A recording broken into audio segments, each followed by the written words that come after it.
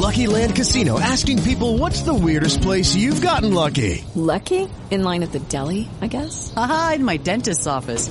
More than once, actually. Do I have to say? Yes, you do. In the car before my kids' PTA meeting. Really? Yes. Excuse me, what's the weirdest place you've gotten lucky? I never win and tell. Well, there you have it. You can get lucky anywhere, playing at LuckyLandSlots.com. Play for free right now. Are you feeling lucky? No purchase necessary. Void where prohibited by law. 18 plus. Terms and conditions apply. See website for details.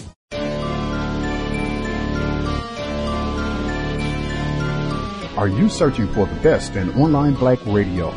Then go to blacktalkradionetwork.com, helping you filter through the noise. Real talk, black talk.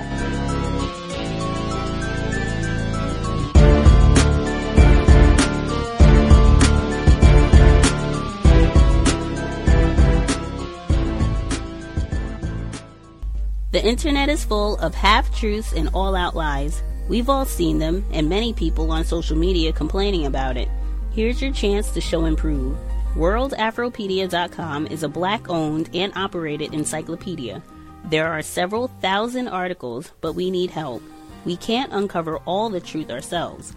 So please, join us and become a writer, editor, or blogger for WorldAfropedia.com today. Every little bit counts. We owe it to the future generations to put the truth out there. Visit WorldAfropedia.com, the African-centered encyclopedia, a global database of African knowledge for the purpose of bringing about global African wisdom and understanding. WorldAfropedia.com.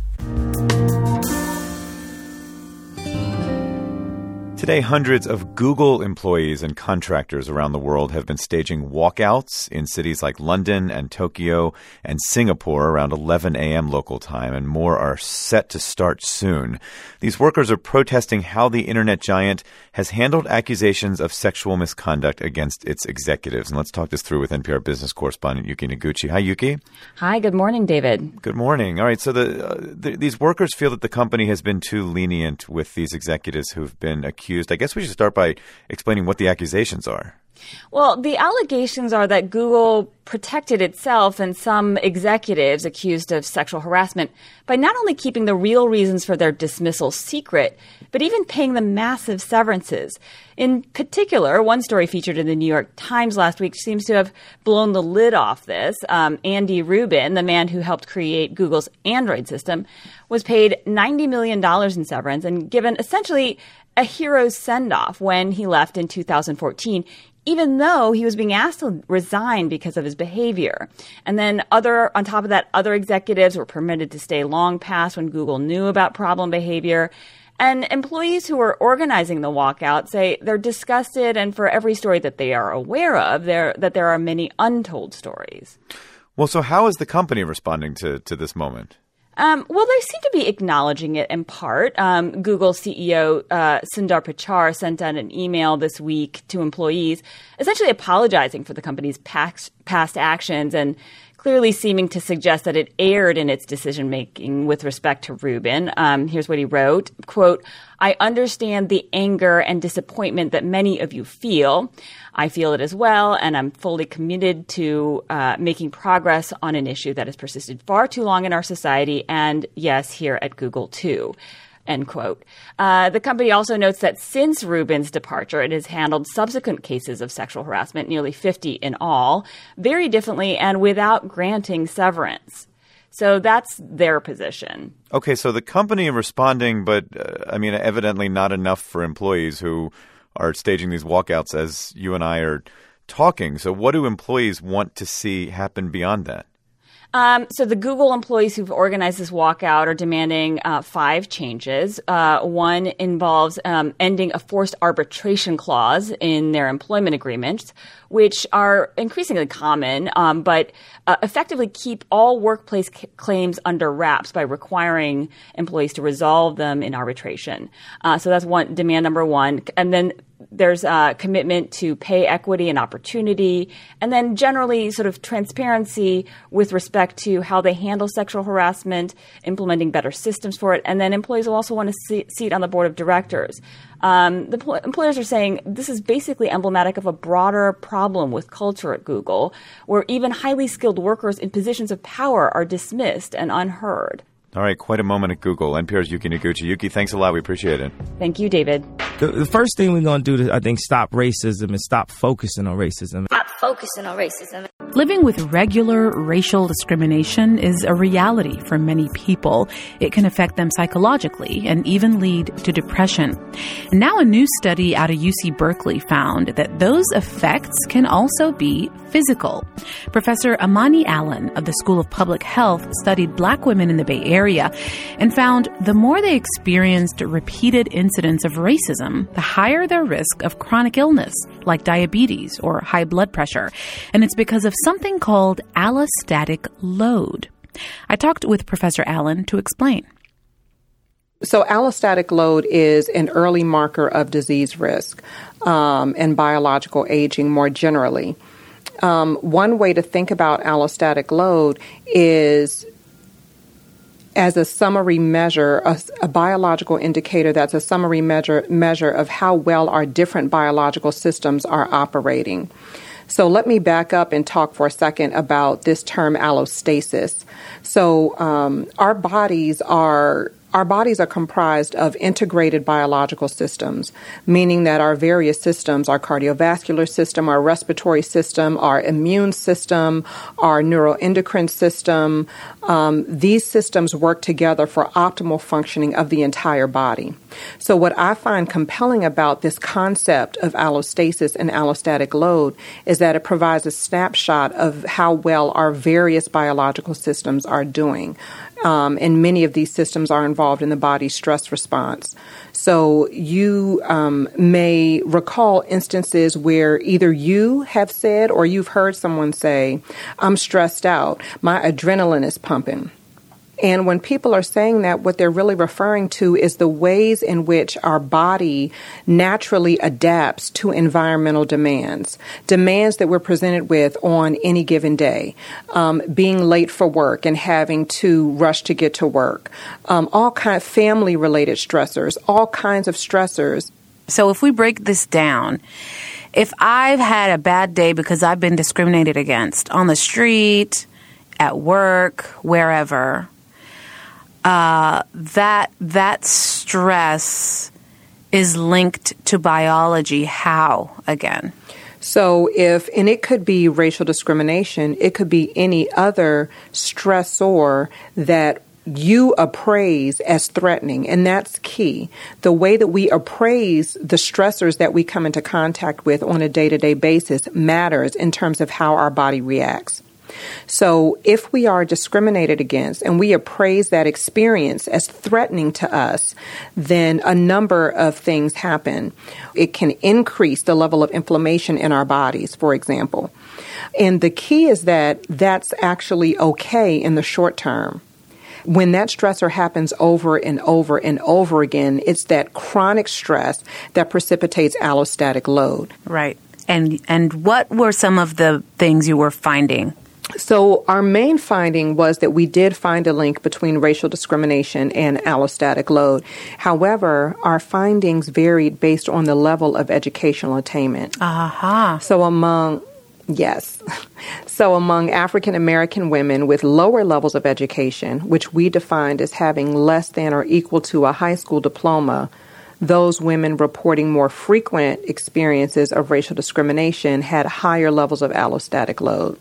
However, among women with more than a high school diploma, we found the opposite. African American women with more than a high school diploma who reported more frequent experiences of racial discrimination actually had lower levels of allostatic load, which was very surprising and counterintuitive. How do you explain that? Why? Well, one potential explanation is that previous research has shown that identifying or acknowledging racial discrimination can be protective in and of itself versus internalizing those experiences and engaging in self-blame. So if I have an adverse interpersonal experience with a person of a different race, I can choose to say, or I can acknowledge it as racial discrimination and understand that it's due to the prejudicial beliefs or discriminatory actions of someone else and has nothing to do with me. On the other hand, I could also internalize that experience and say that I deserved that, right? That was warranted. That experience, that lack of courtesy was warranted. What kind of recommendations can come out of your study, and to whom? Who needs to understand this in healthcare, in, policymakers? Where do you see this benefiting people? When we think about race relations, we've seen a lot in the news about police profiling and egregious acts such as being choked to death on a New York City street or being shot in the back while handcuffed face down at a train station. These are egregious acts of racism and racial discrimination that for some reason in our society we still debate. But what our study shows, I think, is that in addition to those egregious acts, is that racial discrimination and racism can impact our health in ways that are not always visible. And so often you hear people talk about stress as the silent killer. Well, racial discrimination is one form of stress, but it's a form of stress that African American women report experiencing day in and day out across many different situations in their lives, whether they're at work, whether they're in the grocery store, whether they're in their car on their way somewhere, just experiencing both mild and major forms of racial discrimination, trying to get health care, trying to get housing, etc. And so this kind of just chronic, pervasive, unrelenting experiences of racial discrimination chip away at our ability to just be healthy. They wear us down in ways that compromise our ability to live to our full potential as African American women.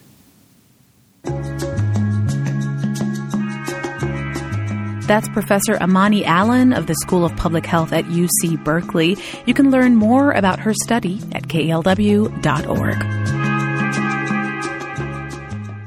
Context of white supremacy.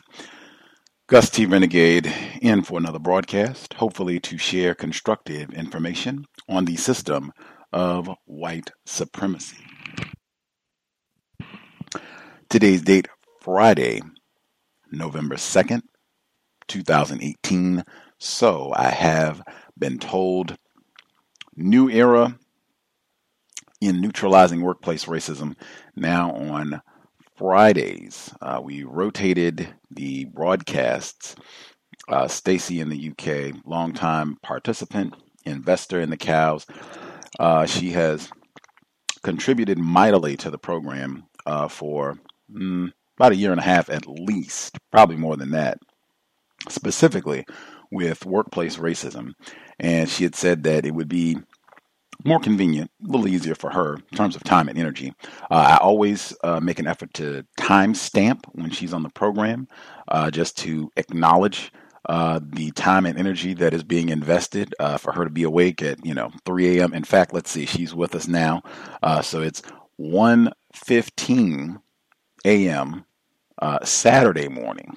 And that is why we switched, because she had said some time ago that it would be easier because for her, she wouldn't have to be at work, so she could stay up without, having to think, oh man, I got to go to work. And since we have had a number of other folks who do not live in the States, who are in South Korea and other parts of the world, who've called in specifically for workplace racism, it might make it easier for other non-white people who don't live in the States to call in and participate. They also might, have Saturday off. So, new era, Fridays, workplace racism.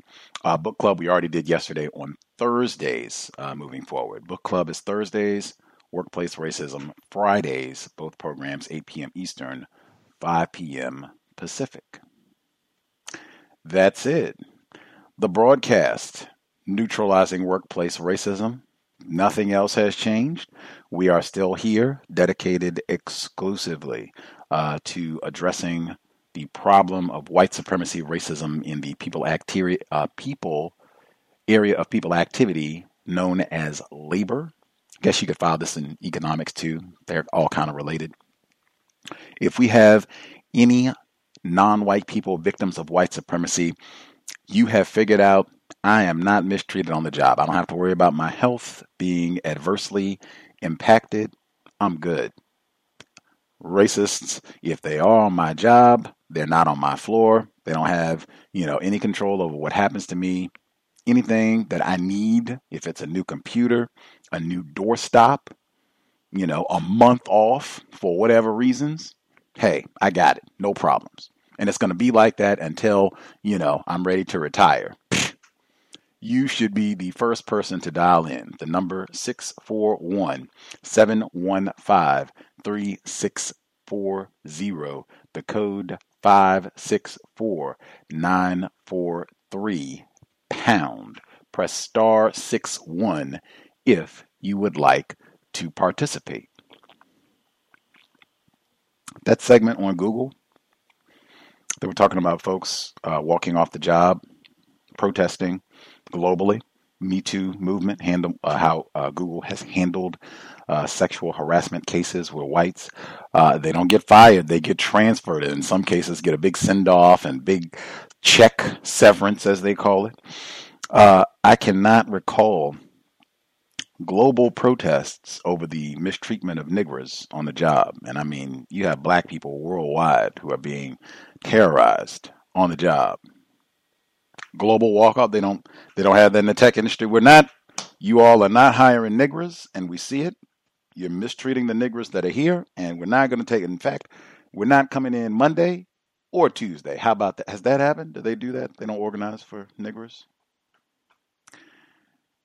The number again, 641-715-3640. The code 564943 pound. Press star 61 if you would like to participate. Certainly, if you are being abused on the job and you would like suggestions on your situation, perhaps how to deal with it. If you have figured out, certainly if you figured out some things that work, we always need to hear that. But if you would just like maybe a different perspective on what's happening or how you're trying to handle things, always welcome. We will offer our counter-racist view. But again, you are the expert on your situation. I hope that's the way that people think about it. You are the expert, and this is just, offering maybe a few helpful tidbits or what have you, or reminders sometimes about what we should be thinking about as we attempt to solve problems without creating new problems in the workplace. The email again, untiljustice@gmail.com. untiljustice@gmail.com. If you are not able to call in, but you have either a suggestion, a problem, you just have commentary that you'd like to share, you can drop an email and I can read your commentary anonymously on the broadcast. I know I don't think I brought up Halloween on the program last week explicitly, so certainly if we have any folks who had any shenanigans with the holiday to report, I think someone might have talked about a candy incident recently on a broadcast, but any of that or the costumes, there was a segment, I think some people got fired. The video, it's on the social media for this broadcast, where some whites, they had some sort of tacky costume that they said, oh yeah, we're just celebrating Halloween, pretending to be a nigger for the day.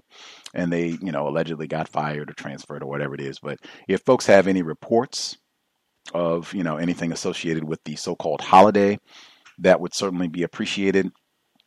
Also, I know the midterms, as they call them, formal voting, I think retired firefighter calls it, that I am sure is coming up on the jobs. Particularly, I would think if you're in areas where, key voting is taking place. If you're in Georgia, if you're in Florida, some other locations, like, oh yeah, like I could see where there's some conversations that might be coming up about the elections. I would not have anything to say about the elections at all. If they ask if you saw the debate, who are you going to vote for? What do you think about candidate such and such? I haven't been paying attention to any of that. That's what I would have to say. What do you think? Who are you? And that's one where I would quickly try and get that question back. I talk about that consistently. Stay in the question lane. You are not here to broadcast your views on the midterms or what you think, or is this a referendum, on the Trump president? I haven't been paying attention to any of that. What do you think, if anything? And you don't even have that. That is optional to even, toss that question out of there. You can just leave it at, I haven't been paying attention to anything and have a lot of work that I need to get back to. Click, click, click, and back on your, computer or whatever you do on your job. If folks have had to deal with that, though, I certainly would be interested, or if you have, or if you use it as an opportunity to listen and get information from the folks that you are around. Last time that we did workplace racism, a listener sent me a document. It was a form with racial classifications, and I said it was the picture. I couldn't read it, and I asked that it be resent, and I was obliged. So I will read you this form. It reads, invitation to self-identify race, gender, as a protected veteran. And it reads, to enable us to meet government reporting regulations and maintain affirmative action plan, we request that you complete this personal data form. Information will be used solely for government reporting purposes and will be detached and kept separate from your file. That's in boldface print. Any information that you choose to provide will not be considered by the company for employment purposes and will be treated as personal and confidential. Your voluntary cooperation is appreciated. And then it has space you fill out your name and date, gender, male, female. That's it. I'm surprised there's no, other options for gender. Probably by the time they get the form out next year, it'll have other options. Continuing. Race, ethnicity. Please check the appropriate boxes below so you can check multiple. First option, Hispanic or Latino.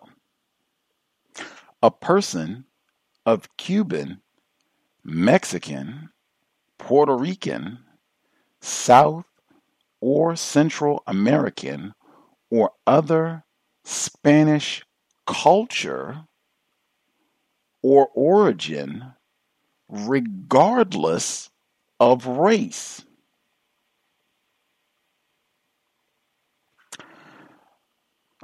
That right there, major reason why I say when talking about racism, white supremacy, the term Hispanic, Latino should not be used. We're not talking about race. That's just what it said. Next category, white, not Hispanic or Latino. A person having origins in any of the original peoples of Europe, the Middle East, or North Africa. Original peoples. Next, black or African American, not Hispanic or Latino. A person having origins in any of the black racial groups of Africa. Native Hawaiian or other Pacific Islander, not Hispanic or Latino. A person having origins in any of the original peoples of Hawaii, Guam, Samoa, or other Pacific Islands. Asian, not Hispanic or Latino. A person having origins in any of the original peoples of the Far East, Southeast, Asia, or the Indian subcontinent, including, for example, Cambodia, China, India, Japan, Korea, Malaysia, Pakistan, the Philippine Islands, Thailand, and Vietnam. Last but not least, American Indian or Alaska Native, not Hispanic or Latino. Now they said they have not Hispanic or Latino next to all of these, but next to Hispanic or Latino, it said regardless of race or culture. So, and they said you could pick multiple. just throw anything down for race, confusion. So American Indian or Alaska Native, a person having origins in any of the original peoples of North and South America, including Central America, and who maintain tribal affiliation or community attachment. What does that mean? Like, anywho, thank you for sharing. Anytime these type of forms come out on the job, would be great to study just to see how they refine and what sort of definitions they give out. Anytime that racial classifications are being discussed explicitly, I think not retired firefighter, our caller in the courthouse down in Florida, I think this happened as well, where they were talking about racial classifications at the courthouse, and it was the same sort of sloppiness and confusion, and he asked questions. It could be a learning opportunity. So I definitely, since this says voluntary, I don't think I would fill this out. I certainly wouldn't be in a hurry to fill it out since it's so confusing and what have you, but I might use it as an opportunity to ask questions. I certainly would file any of these types of reports that you get at your job. If folks have any thoughts on that, you can feel free. Thank you kindly for sharing. I did not see the photograph. I think Thomas in New York also said that he emailed a photograph that was workplace related. So if you want to perhaps mail it again, Thomas in New York, and I'll keep an eye on my email as we proceed, and then I can comment on that, or I can share it if you want me to share it on online or something as we are rolling through the broadcast. The number again, 641-715-3640. The code 564-943#. Press *61 if you would like to participate. Folks who dialed in with a hand up, line should be open. Proceed. Oh, wait a minute. I did want to say the second segment where they were talking about how racism impacts the mental or the health of black females. We are rotated. I was in the mindset of thinking book club for a long time. It's going to take me a while for my brain computer to adjust to this not being book club Friday. We are reading Dr. Tommy Curry, The Man Not. Woo! Race, class, genre, and the dilemmas of black manhood. It did stick out to me in that study that it was isolated to looking at black females, and they made an allusion to someone being choked in New York streets. They made an allusion to someone being shot while handcuffed at a BART station. Not only did the study exclude black males and how racism impacts their health, the black males that were killed weren't even mentioned. I thought they had the say her name category where it was make sure let's identify if a black female is killed. Don't include black males in the study. Don't even name the black males who are killed, who are supposedly the source of where this stress comes from, seeing their explicit deaths. That did stand out to me majorly in hearing that report. The book club, now on Thursdays, Dr. Tommy Curry, The Man Not, Race, Class, Genre, and Dilemmas of Black Manhood. Next Thursday, 8 p.m. Eastern, 5 p.m. Pacific. Now, folks who dialed in with the hand up, line should be open. Proceed. Can I be heard? Thomas in New York. Gus, I just sent it to you while you were talking. I resent it. untiljustice@gmail. Yeah, it's the one I usually use. But hey, I got jinky phone service. What can I say? I'm a victim. But I did resend it. I got it. I do think that word jinky, I think that might be a racist term. I will have to double check, but yes, I did get the email. Jinky, I would like to hear. Yeah, I won't use it if it is. Okay, my terrorist is on vacation. So, before she left, I interrogated by her. The French lady has been avoiding doing her job, per se. Like I told you, these files had to be done first by the partners. The partners didn't want to do it, so now the new strategy is to give it to the administrative secretaries or administrative assistants, which I've been doing. She has a partner now, and she doesn't want to do these files. She's coming up with excuses. She has to book interviews, everything like that. I think I mentioned that last week. So this week, I was told under no circumstances am I not to give her stuff. She should be free. Give her everything that's left, which was only 5 buckets. The other secretary, the guy's old secretary, did 25 buckets. It was only 5 buckets left, and each bucket probably has about 10 to 15 file clients, in them that you have to look through, make sure all that paperwork has been scanned in the system before it gets thrown away. And original paperwork, has to go back to the client. So, that's pretty much the task of going through these files. And it's tedious. So either way, I bring her these 5 files, and she came over to me and said, last week I really wasn't, busy. I just didn't feel like being bothered with them. But this week, I just bring them over to me. I walked off. So I was so pissed because, I initially bought her the 20 because that's what I was supposed to do, the 25 buckets. And then I was told to bring them all back because, so I'm pissed, because this is labor and work. So I go tell the girl who did the files for her, between you and I, this is what she just said. So she's like, oh, I can't stand her. Either way, she goes and tells another secretary who goes and tells my terrorist, and now the terrorist wants to interrogate me about it.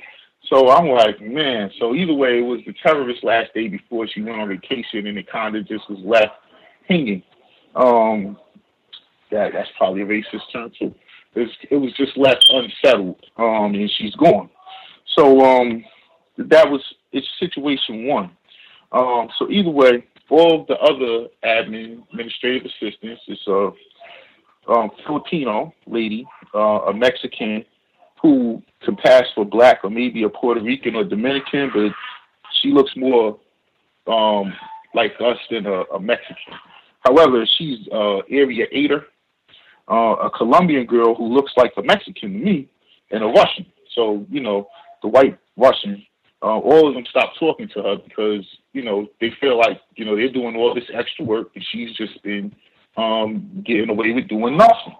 And also they don't like her, which is the sentiment throughout the office amongst, the people that have to work with her, including the receptionist who's black, and I already told you they had incidents. So now she wants to have a meeting with all of the people that she feels doesn't like her.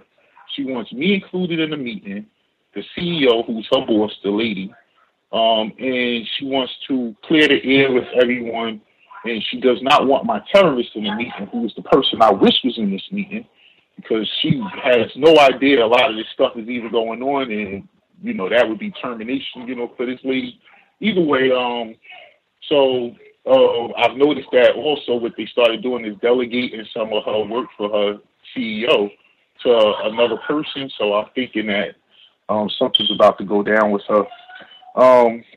Either way, last thing I wanted to say about this incident was Gus. She literally showed me her ass, an old white butt. You know what I'm saying?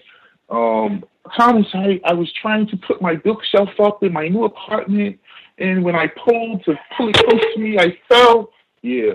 And I fell on the radiator, and then she goes to the side to look, see who's coming, opens the door to my little space where they allocate me to sit, and then she pulls up her skirt to show me where she fell, and I'm like, whoa, don't do that. Don't ever do that, So she's like, oh, no, I'm just trying to show you because it hurts so bad. And either way, so I was like, oh. So I got up and walked away. So when I came, back, and hours later, she comes in and says, oh, I'm so sorry, da-da-da-da. And I'm having a guy come to my house tonight.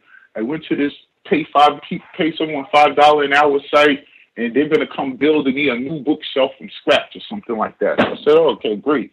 So she walks off, and either way. So the next day, she comes in and starts telling me about how beautiful her new bookshelf is coming along, and she's going to give this guy $100 and instead of $5 an hour for all the labor he's doing and da-da-da-da. So I'm like, all right, so at this time, I'm doing my work, and I'm also looking at the news as it feeds on the computer, which just scrolls across. And so she puts her, your hands together and both her elbows on my shoulder and, her face right near my face and trying to see, what are you looking at there? And I said, whoa, please, oh, no, I tell you, I'm touchy-feely, you know what I'm saying? So she walks off. So I go tell the receptionist, and of course, I take a note of everything that's happened, and I also tell people. So she says, you know what? She is overstepped. I said, I'm gonna nip this in the bud for sure tomorrow because she done showed me her ass now. So she comes in the next day and she does that same thing I told her yesterday not to do. And I said, listen, I'm not gonna tell you again not to touch me in this workplace. This is totally inappropriate. It's against the rules. You work for the CEO. You should know the rules. Do not touch me in this workplace. If someone walks in here and they sees this, they're going to think something inappropriate is going on, and more than likely, being that I am black, they're going to accuse me. Thomas, I am so sorry. I will never touch you again. I am so sorry. I am never going to touch you again. I promise you.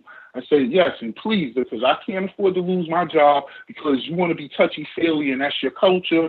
This is America. We don't do that here. Yes, and I'm so sorry. I understand because you're black. This country is so racist. Unlike France, this country, I said, you know what? I got up and walked away. So that was how it left off, and that was yesterday, I believe, when that happened. Today, nothing. But, hey, Thomas, how are you? Listen, I have the files. Can you come get them and throw them out? I'm done with this and done with that. Regular work type conversation the way I would like it. And I'll mute my line. Thank you, guys. Incredible. Talked about Me Too on the program and emphasized the importance of having a code about unwanted touching. That's a hashtag or a tag rather that I use with every episode of Workplace Racism because there's been so much commentary about unwanted touching from non-white listeners for years, even before Workplace Racism was like its own separate, segment on the program. You got to have that code, once anything, where it's hugging anything, showing lifting of clothing and that sort of thing. Immediately, this is what I'm going to say. And jerking away, I think we talked about that before. Emmy and others have talked about that. If they're coming up and putting a hand on you, bam, you jerk away or move your hand away or push their arm away or whatever it is. And bam, you say whatever you're going to say. Do not ever touch me. That is totally inappropriate and blah, blah, blah, or, whatever you're going to say. This is the same white woman, Thomas, who last week in the office was yelling like, oh, I just love me some Thomas. I mean, he is just the best, colored boy in the world. This is the same one, yes. Essentially, yeah, I'm sorry, Gus, go ahead. Oh, I was just saying, I think last week when you said, she did that, she was talking about how much she loved you. I was like, whoa, this woman is dangerous. Like, man, just that alone is so inappropriate. Like, I think anytime in a workplace where it's seeming like it's something that could be leading towards sexual misconduct if it already isn't. That my man Walter Beach III, nip it in the knees. Let's get that before it even gets started. Because I just thought last week, why that's what I said. She is dangerous. This white woman is dangerous. And I'm totally not surprised at the lead off. Let me pull down my clothes and show you the bruise on my hind parts. I mean, that Bill, I was thinking, Bill, how many times have I said that the last 2 months? I have been totally traumatized. At least once a day, I have a response where Bill Cosby. I would have sprinted. I would have had to find someone right then because, just the magnitude of how inappropriate that is. I mean, imagine you being in the office and, oh my goodness, I fell on the radiator. Look here, Becky. Let me show you where I fell. Oh, wait a minute. Just look. Imagine that under any circumstances. Oh, I would have immediately ran to a white person that could solve problems, this has got to be reported right now. I mean, whoa. There's no context where that is acceptable at all. Yeah, and then it was two more, and they escalate, and that's the same thing. We've noticed that pattern for years. It'll start with something innocuous. That's what they do. I think we've had so many whites who've testified to this sort of thing. The bully, they like to, today I'll come and I'll push you around and, I'll take a potato chip from you. And tomorrow I come and I push you around and I take your whole lunch. And then the next day I come and push you around, I take your lunch and, take whatever money you got. I mean, it just goes up a little bit. How much more can I get away? And that sexual thing, so many people have said it started out, they would make some sort of sexual joke or some sort of verbal comment that was crude. And then it would just go a little further and just keep going. And, how much can I get? I'm white, you're just a nigger. So many folks have talked about that, being afraid to say no, and that power dynamic in the workplace. Be prepared for that. So you are the first time, Walter Beach, cut at the knees. Nothing that you did incorrect. I would have the speech and how you handled it. When it got to the third time, that's what I would have done the very first time when she did either when she said last week when she was going around talking about how much she loved you. I think that would have been totally appropriate right there. Certainly by the time she gets to, I got to show you my, drawers and such, like, oh man, like white person, all of this has got to be documented. I mean, she should be written up like that. In my view, I mean, she should be written up. Like I've seen black people fired for less. Bill Cosby, she should be written up. Did Thomas in New York, anything you want to add, or other folks have comments on this one? Everyone should be prepared for this sort of situation. She wanted me to touch her bruise as well,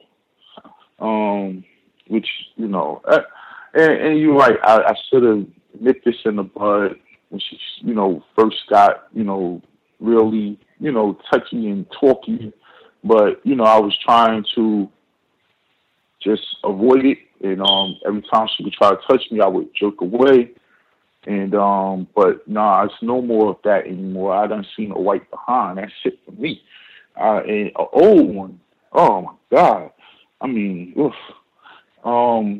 So nonetheless, Gus, the person I could call her the terrorist now, because she's terrorizing. She said to me the same day that this incident happened that the best place I've ever lived was in Egypt. So I said, oh really? She said the men will whistle at me down the street because my beautiful eyes, and you should have seen me back then. And I was but I'll mute my line. I was thinking. Dangerous, extremely dangerous. Can I be heard? Retired firefighter. Yes, sir. Greetings, Gus, and greetings, everyone. Yes, I just was listening to Thomas's report, and I just have been thinking over the course of, I guess, probably about a couple of months with Thomas giving a report on basically the same people, and based on he and I conversations, I rate Mr. Thomas as being a courteous person. I would say almost by nature, a courteous, pretty courteous person. And basically with the type of personality that I'm hearing from how he's been describing these white females, that they are pretty much very aggressive, and they interpret courtesy as an invitation for their shenanigans. As far as what I know about my personality, if I have to actually work at being courteous in a lot of cases. And what I mean by courteous, I'm not necessarily talking about the words that come out of your mouth, body language, that sort of thing. They play a part of it also. First and foremost, let me ask you ask a quick question. Is the workspace limited to where it's impossible not to have arm contact with any one of these white females?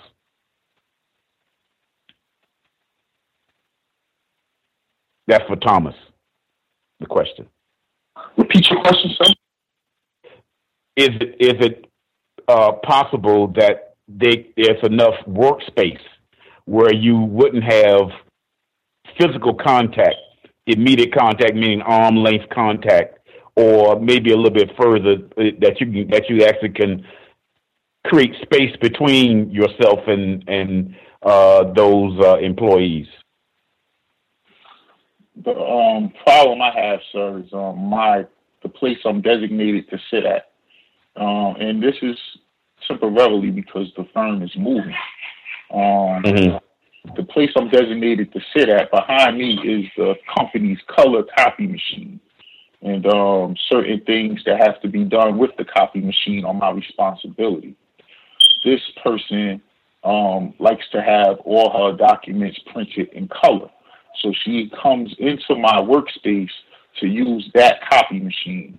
And it's because of the partner. You know, her partner, before she was hired, would have me do the same stuff with her on the colored machine. So either way, when you use the colored machine, let's just say the seat that I have is probably about 2 feet between me and the back of the person that's standing at the colored copy copier. Probably about 2 feet of space between us. So she's the only one that has to turn around, and she does this to everyone, gets very close to them in their face. And I noticed that the terrorist also does this. I think this is a European thing. However, you know, it's enough space for her to not be nowhere near me. I mean, I feel like she does it intentional, and right. You know, yeah, you get what I'm saying. So yeah, well, I would just suggest, and you know, and it's hard to report on it because you know I'm you know you're doing a good job of describing the place to me, but I would just say that. Always either have something in my hands where actually I can block any type of. In other words, you know who the subjects are of the discontentment that you're getting. You know who the subjects are. So anytime that they are within earshot or your vision, be prepared to practice some form of jujitsu. You know, as far as preventing that person from, you know, touching you, that sort of thing, and you know, and perhaps maybe from that being a very, very consistent, that you are doing it all of the time with very little conversation, you know, with it, then that person would probably get the message. I know it's very delicate because you're in a workspace where probably your means of communicating with other employees have a determination on you being employed. And I heard you say that you need that employment, you know, so it's kind of complicated, you know, as far as that's concerned. But, yeah, just, you know, like you said, you just being consistent at it. And also that person getting a good understanding of your body language connected with your voice. Would perhaps make it a little bit better, you know, as far as that's concerned. But hopefully I'm making some sense. But I have a couple of reports to make if I can do it right now. Proceed. Is that possible? Proceed. Oh, okay. Thank you. Okay. First report, person that is kind of is close to me, I would say, female. This is a case because I heard you made a report. You played a recording of a report on females, and I think I heard the word stress involved, and actually stress is that disease that corrupts other parts of the body of a person's body, and in turn, it's it could be in a lot of cases a very quick breakdown, and stress is the first enemy that actually corrupts the body, and this is what I'm listening to this person describe to me about her stress on the job, to whereas it's so severe to her that she's actually thinking about, as a teacher, thinking about not working anymore this year, as far as that's concerned. And in turn, like I said, it affects it creates other medical conditions. In her case, she has all of the symptoms of vertigo. Hold on one second, sir. I just wanted to ask a quick question. You said she was thinking about not teaching for the rest of the school year. When did the school year start for her? It's the school year started just about when everybody's school year starts. I think in September. Late August or early September. That's when it started. Yeah. Mm-hmm. Okay, and it's for folks. It's I think the problem probably has been going on even longer than what she described. But this is what she was telling me, that she's thinking about, not going. She was in the hospital yesterday. Wow. As far as that concerned, and so this is the first time I'm hearing about this issue, and she was thinking about that is because actually she has the symptoms of vertigo. I think some people may know that Mr. Fuller has vertigo, to whereas you can become dizzy, and when you're dizzy, it's not good for you to be in something moving, or let alone talking about you driving, operating some sort of machinery yourself, such as a car, that sort of thing, and so. It's kind of like applicable to what you were reporting before the program officially starts, when you play the recordings and whatnot. The last instance was in the gym where I work out at. It's kind of like a daily routine. This gym that's kind of like right down the street. It's actually in walking distance that I go to. Is in a large community center, quote unquote.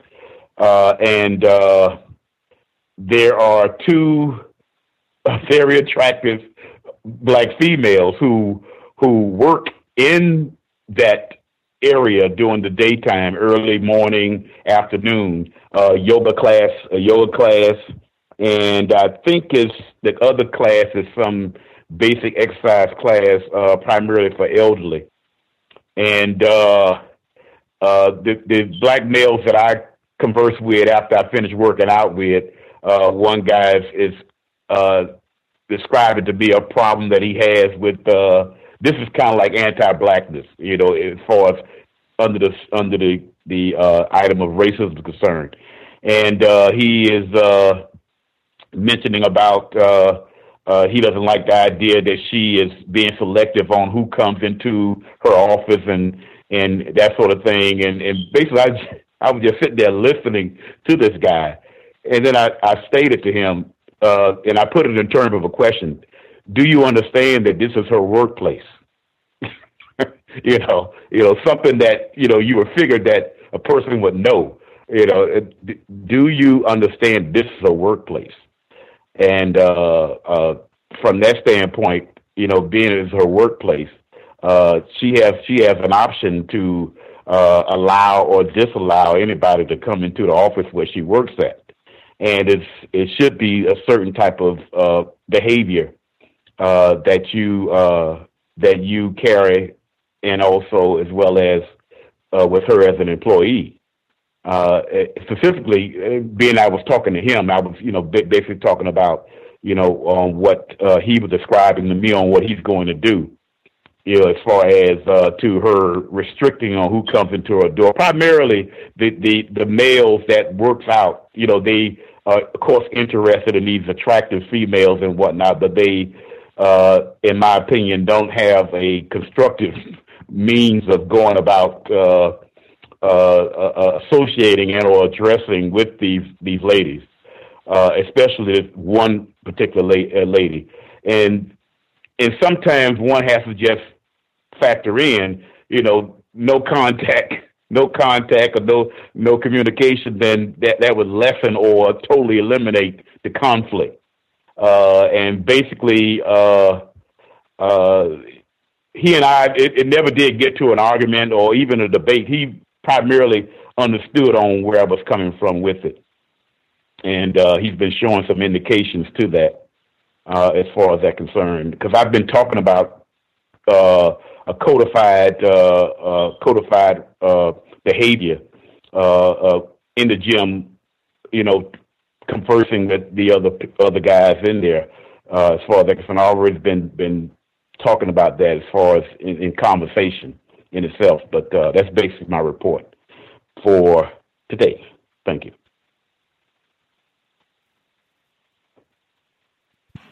Spectacular.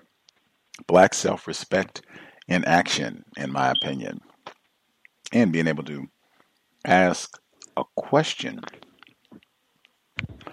Other folks who would like to dial in, if you have comments on what has been shared thus far, or if you have your own situation that you would like to address, the number again, 641-715-3640, the code 564-943#. Press star 61 if you would like to participate. My gosh. I heard the male caller as well, Stacy in the UK. It is 1:58 a.m. Saturday morning. Good to hear from you. To hear from you too, Gus, and hello to the rest of the callers. In fact, we've had the clock change, Gus. So 4 minutes to, I'm on my computer anyway, 4 minutes to 1. I get an extra hour for a little while. Before I do my updates, I just wanted to check, was the woman who exposed herself to Thomas, was that the French woman? Yes, I think it was. Yes. Yeah, I thought so, because I was going to say last week that her story about the being groped on the street by the black males, that just sounded a bit like it was her fantasizing to Thomas rather than actually relaying the true story. And I'm not sure if he actually said that last week, but it just sounded like she's grooming him rather than anything else. And now clearly that's the case. I do think, though, that even though I agree that things should be said earlier sometimes, if not as often as possible, I think in this instance it may have worked out for the best that he didn't, because she probably would have made up some kind of excuse or cried if he'd have spoke up about it sooner. But the fact that she is bearing her soul, let's say, to him, there's just no excuse for that. It's totally inappropriate. And so I actually think it works out for the best. And I do think something should be said, because it's just, man, I mean, what kind of justification can you make for that? It's crazy. Anyway, a couple of things. In terms of the stress, the news clip that you played on the stress, I mean, yeah, I did think the sort of gender focus of that was very strange. However, I didn't completely understand why they were making the distinction between people who have got degrees and those who haven't, because I would have, I mean, in terms of people not understanding racism, I don't necessarily think that's determined by your, certainly for non-white people, determined by your level of education, because some people who have degrees or higher can be just as confused. So I did find that, I mean, I need to re-listen to it, but That didn't quite make sense to me. And then I've learned, I mean, I won't go into the detail of it now, but this week my daughter was feeding back to me on some workplace racism and harassment that she's been getting. She's dealing with that situation. But one thing that she did say to me is that she didn't have an appreciation of what constituted bullying. And even though I've been contributing to workplace racism and the broadcast for a while, and we do talk about, codification in the workplace, I guess I had not expected her to be more savvy, but I think I didn't appreciate that she didn't have as much detail on certain situations as I probably, I just took certain things for granted. And she'd asked me she made a comment about not realising that the way her manager, who shouldn't have been her manager, it was an inappropriate arrangement which HR is dealing with, was getting her to set her own objectives. And she's a graduate intake, so they have a very structured program, which is another reason why I didn't appreciate some of the issues. But I advised her this week to make sure that she gets hold of the handbook and read it. But I kind of kicked myself because I thought, hang on a minute, I've been contributing to workplace racism for so long and there's been so much discussion on the handbook. And I didn't actually articulate the words to my daughter, make sure you read your handbook. So that's the lesson learned for me. But the situation is resolving itself anyway. And then one more thing I'll comment on or update on is I spoke, I asked a question a few months ago when I returned to work about people's experience of mediation, and I found the feedback that was given really useful. And just as a reminder, I returned to work in July, and the mediation was proposed by the chair of the appeal hearing of the grievance that I had gone through as a way of rebuilding the relationships, and this is what was stated, in the team. Now, I'm sure they had a different agenda, but however, that was what was being proposed. So the idea was that certain people would be interviewed by the mediator individually, identify the issues, and then this allegedly is all confidential. She would then come up with a plan for how the mediation would be structured, and people would get a chance to comment on it and then go forward. But somewhere in that process, because it is voluntary, people could decide that they don't want to go forward. Okay, so fair enough. I had an initial interview with the person, but because there were so many issues, she needed to come back for another session with me. And she had said, she had proposed a particular day, but it wasn't confirmed with us. HR then got back in contact with me, and this was being done in the first 2 weeks of me returning to the organisation. So in fact, I saw her for the first appointment the first week. And then HR contacted me and said, oh, well, the person is in the building tomorrow or whatever. Can you see her? If not, give me a date for when you can. So I said, oh, well, I've got a couple of things because I was on a reduced week as well as part of my phased return.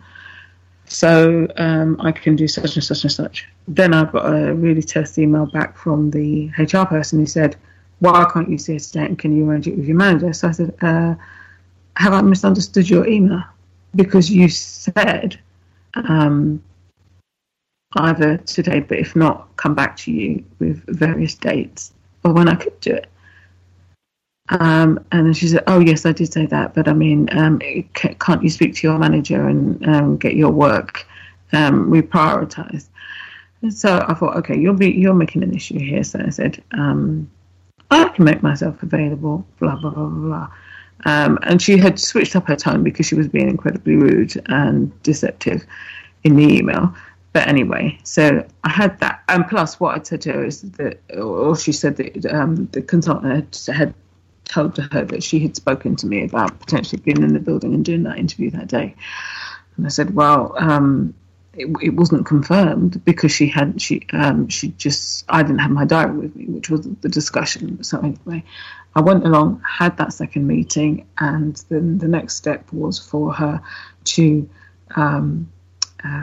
put this plan together.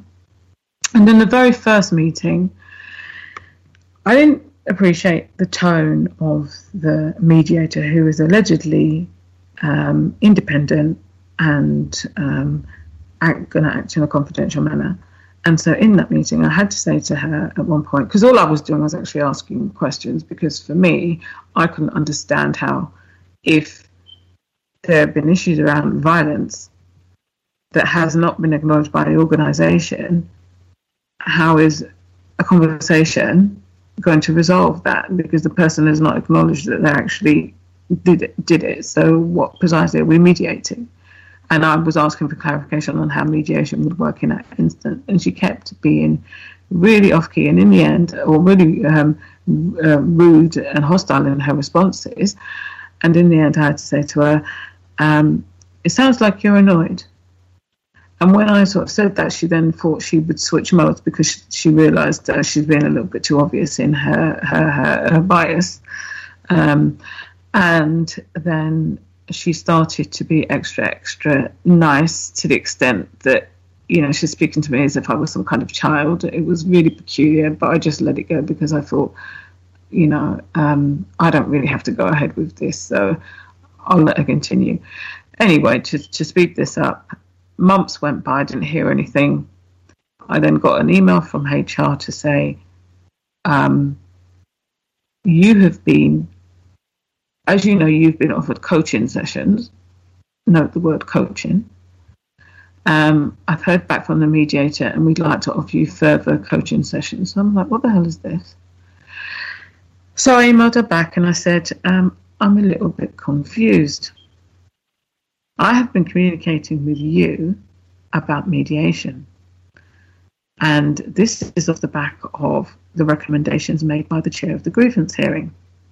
I am very confused as to why you've suggested that I've been actually attending coaching sessions with the mediator, and why I'm being offered more coaching sessions.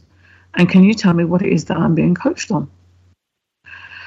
She said, all of a sudden, oh, I don't know, because obviously these sessions are all confidential, like really. And so would you like me to put you in touch with the mediator, and should I give her your details? And I said, oh, yes, please. Weeks go by, I haven't heard anything.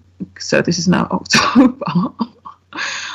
I get an email back to say the mediator is on leave, but she'll get back to you shortly. So last week I got an email from the mediator to say, explaining what these coaching sessions would be. And all of a sudden she's saying, well, it's often when people have been away from the organisation for a long time, things have changed quite a bit.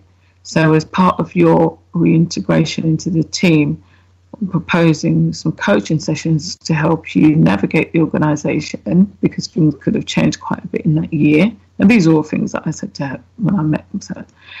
And also that you can help talk through issues that you might be encountering and how you might handle them.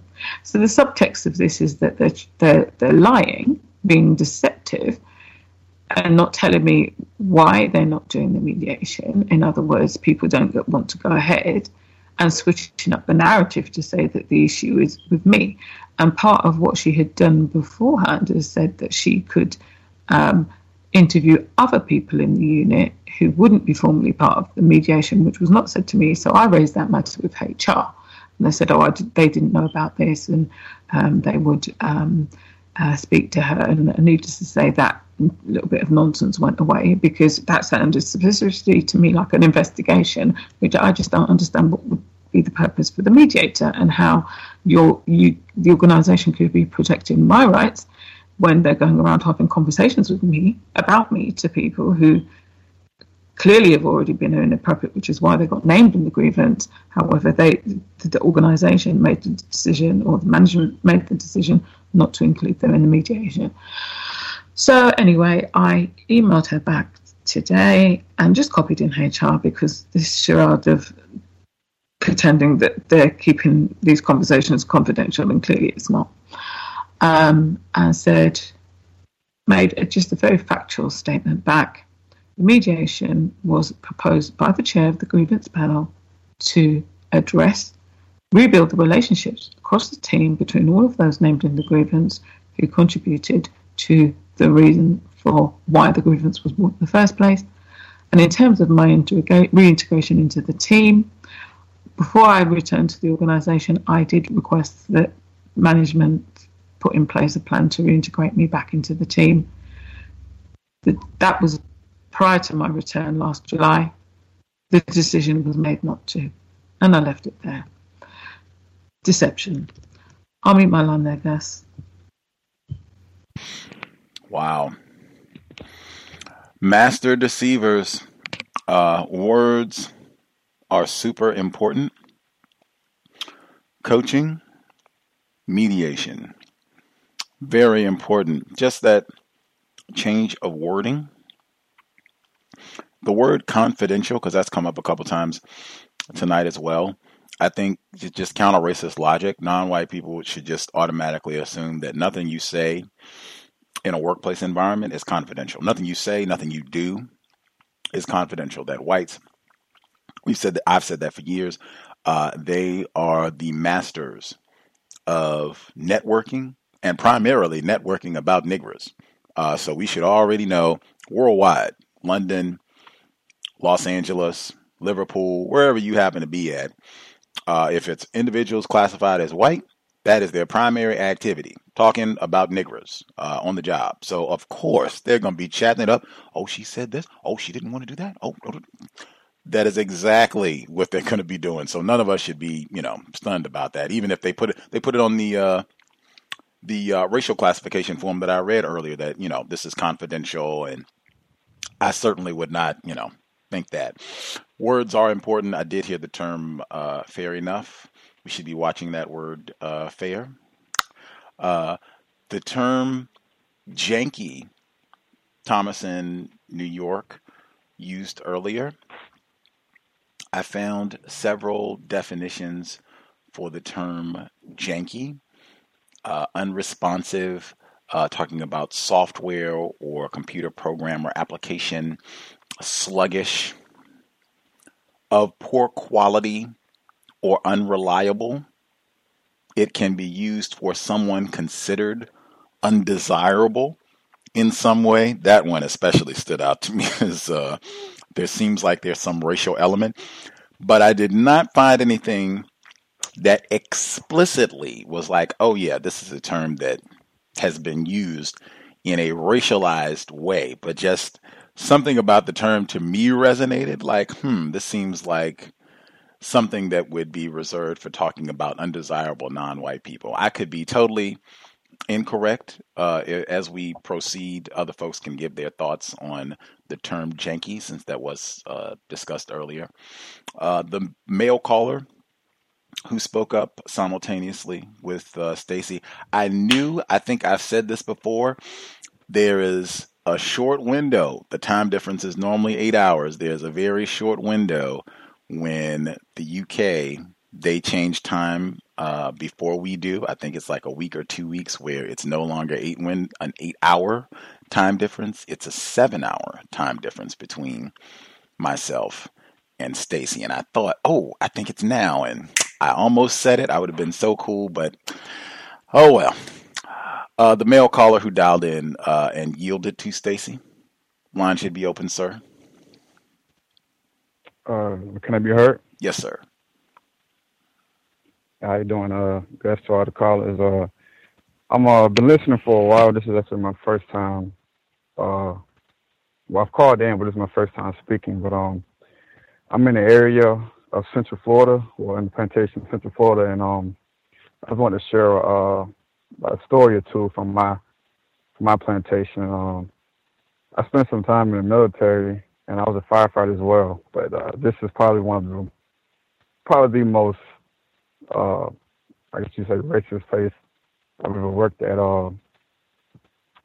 And just a couple of weeks ago, probably about a month ago, and it's funny too because the company I work for, they're supposed to be, a good, wholesome Christian company, and at my job, I work with a lot of paint. It was really called gel coat because I work on boats. I paint boats, so I had spilled some paint or some gel coat in another co-worker's area of another victim, a black male.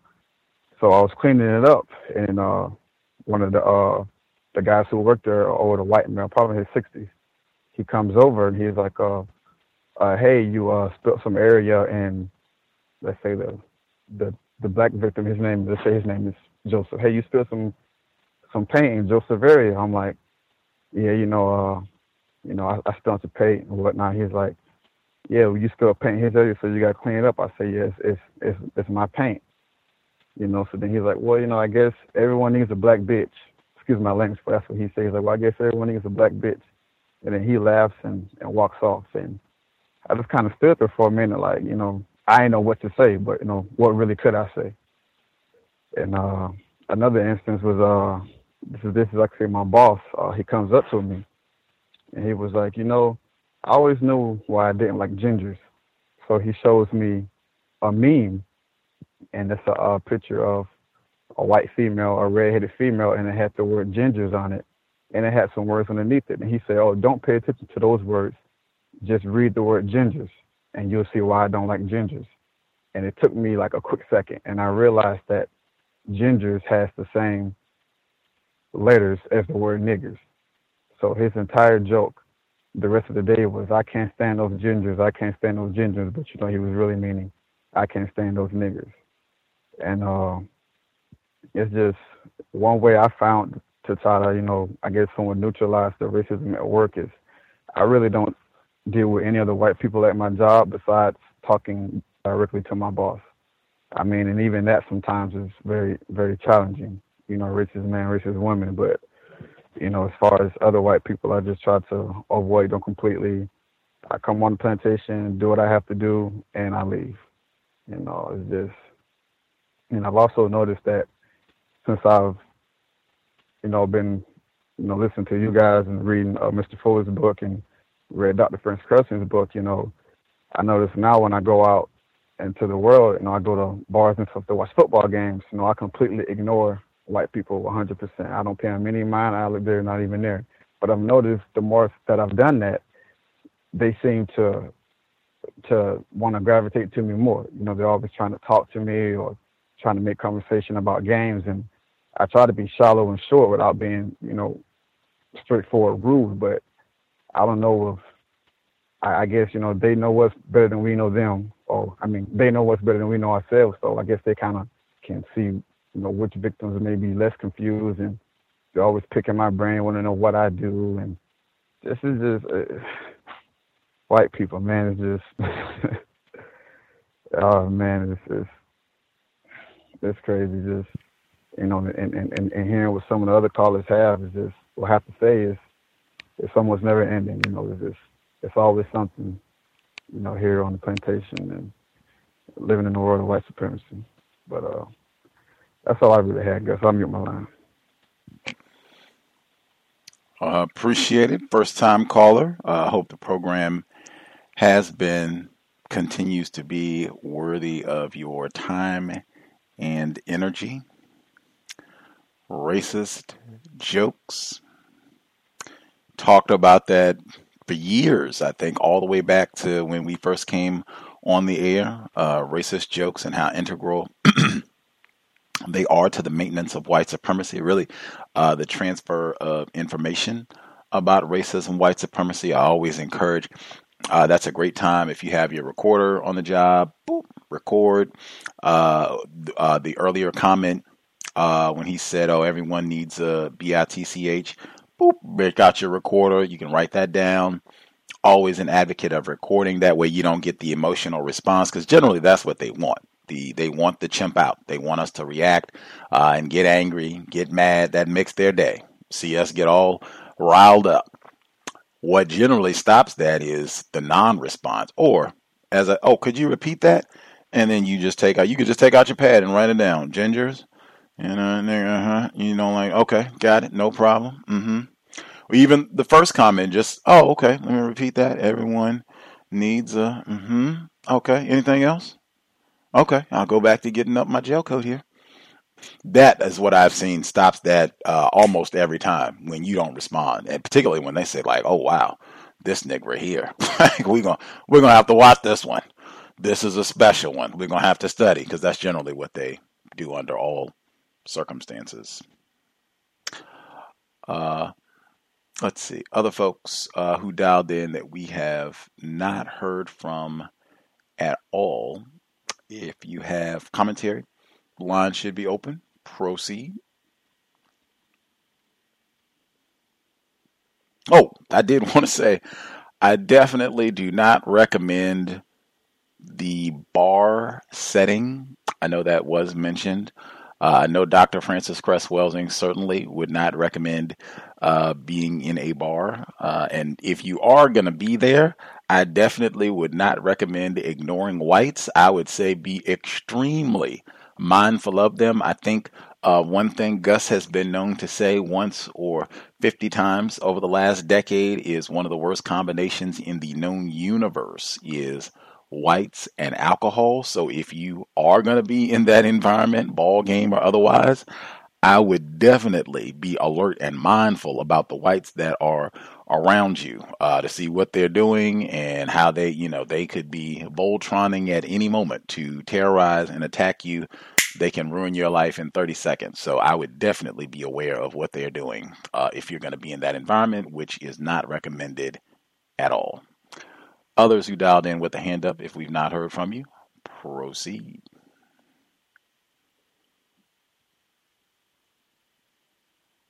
Can I be heard? Yes, sir.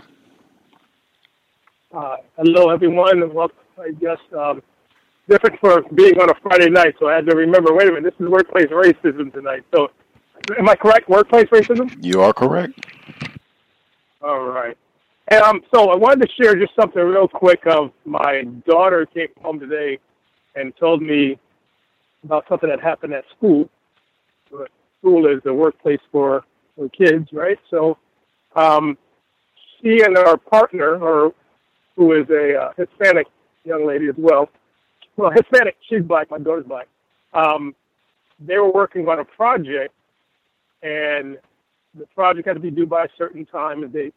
And so they've completed their project, and one of the other teachers, who's over another different group that deals with different level of competitions among the different schools and all, he took the project and took all their research and all, and basically claimed the project as her group's and put her group's name on the project and made up flyers and everything. And my daughter was really just like baffled, like, I can't believe that she just did that, So she told the other teacher, one of the other teachers, about it, and the teacher said that she would talk to the principal and the other teacher that did, take all their research and all and claim it for her group here. But I had, once she told me about it, I said, oh no, I'm not going to sit back and tolerate that. She doesn't want me to say anything. And that's generally the take that my kids give me. They don't want me to make mention of something when something happens at school. But I'm just at the point where, obviously I'm not going to do anything crazy, but, having a calm conversation with, I'd love to talk with that particular teacher, but definitely I've had conversations in the past about, or with the principal. And I'm the one that called, this probably goes back about a year ago, the one I called about and mentioned about the email that was sent, the really hate-filled, prejudice or racist email that was sent to one of the teachers back then by other students, supposedly coming from another teacher. But there was really hateful words that were shared about black people and black teachers and so on. But it's the same school. Same school. So just wanted to share that. And also want to share something else real quick. I've been coming in a little bit early lately on my job, and this particular morning, just this week, as I was going to the break room, I'm walking through the halls, and the cubicles are kind of high, so you can't really see who's coming around the corner. And as I was coming across kind of like an intersection, there was one racist suspect who's said things to me before, such as, regarding my hair length and so on. And when I questioned him about that, that stopped that activity. He's never said anything else to me about my hair. Anyway, as I came across and almost bumped into him, I kind of like, he says, so he said right away, did I scare you? And, it didn't really dawn on me at first, but after listening to some of the other people who have commented before about how racist suspects like to scare black people, it just made me think right away, I wonder if he, really wanted to scare me,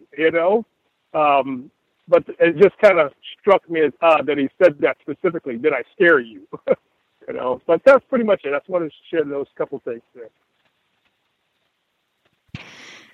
Much obliged. The school is the workplace, certainly for children and, even for a lot of older folks who are in school, college, whatever it is, training of whatever variety. That is definitely the workplace.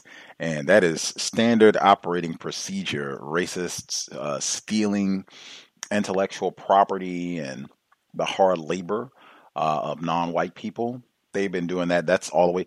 Edward Baptist, the half has never been told. Long time that they've been doing that, even with young children. In fact, I can even think of, it's a number of non-white students that I'm aware of where they've done, sometimes they had to do experiments or labs that they had to write up, and the professor stole their work, took credit for it. Like I can think of multiple, in fact, non-white students now that I'm thinking about it, where teachers have done something similar, taking their work and taking credit for it, or in some way not honoring the student, the non-white student who did the work. Not surprising about your daughter's response either. I think a lot of folks just, want to try to not cause any trouble. And plus the whole power dynamic of that with the adult and a younger person, and then this person controlling, having control over what's going to happen with their academic career at this point. Like, it's a whole lot of logics in terms of why a lot of victims have that response, where we just want to try and get through it without causing any problems, without rocking the boat, as they say. Let's just try and, get through this as painlessly as possible. Other folks who've dialed in, much obliged for sharing, sir. Other folks who dialed in, we've had back-to-back, Stacy in the UK as well. Very important to have these conversations with your offspring. If they're not already in the workplace, they will be shortly, and school is the workplace. So definitely make sure that you're having these conversations with and around your offspring. Others that we've not heard from, lines should be open.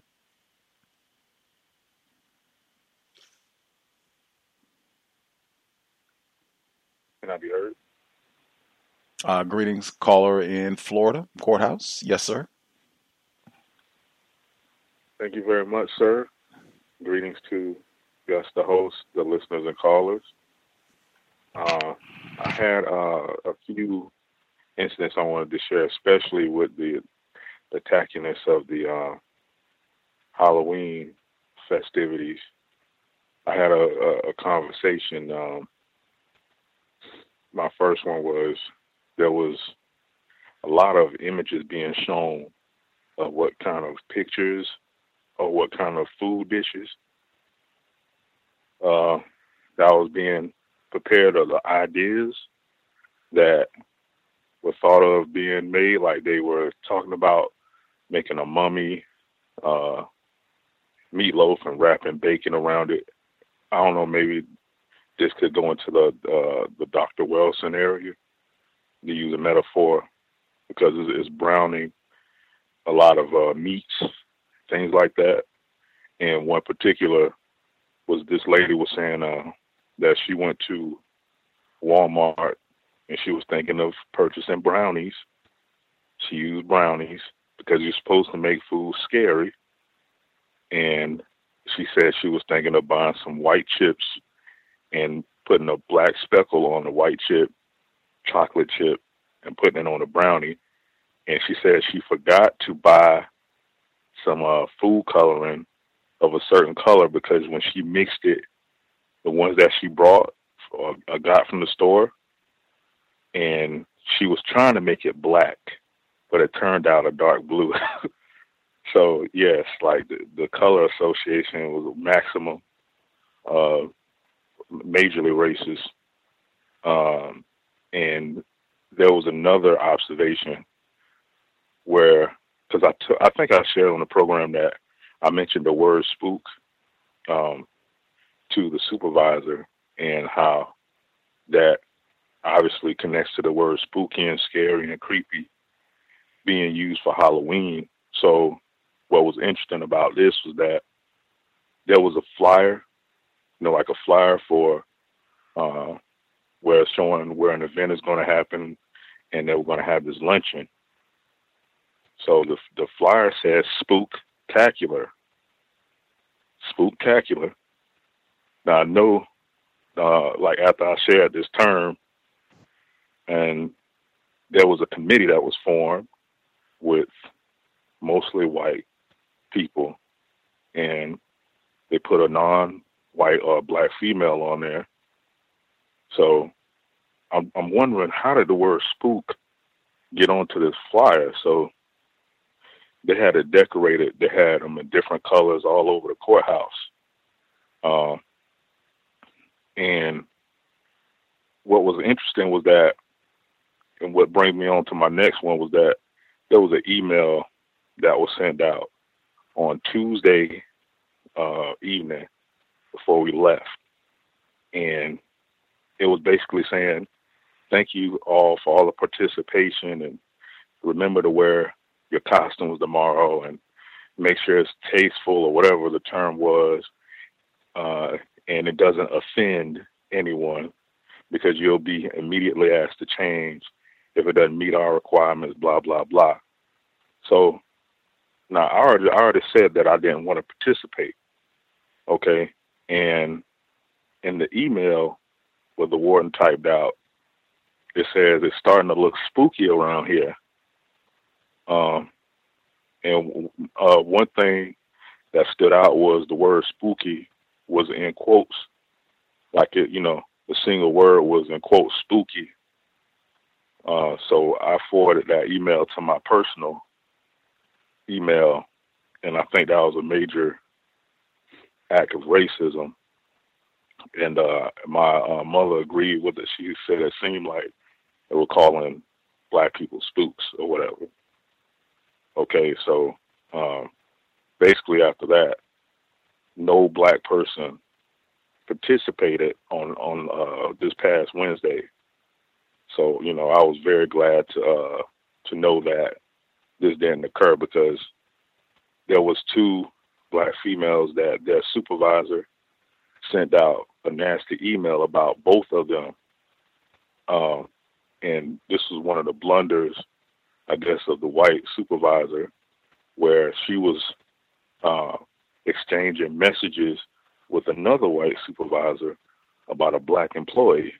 And she replied, send all, and messed around and sent it to everybody. So I don't know necessarily what was on that email about that black female. But the other black female, this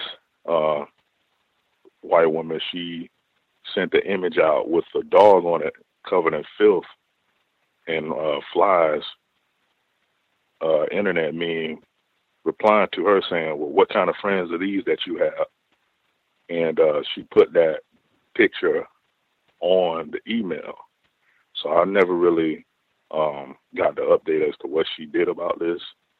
But I can tell that there's going to be a conversation about the issue of racism, and I'm getting a lot of white people trying to offer me food and trying to find a way to minimize me from speaking.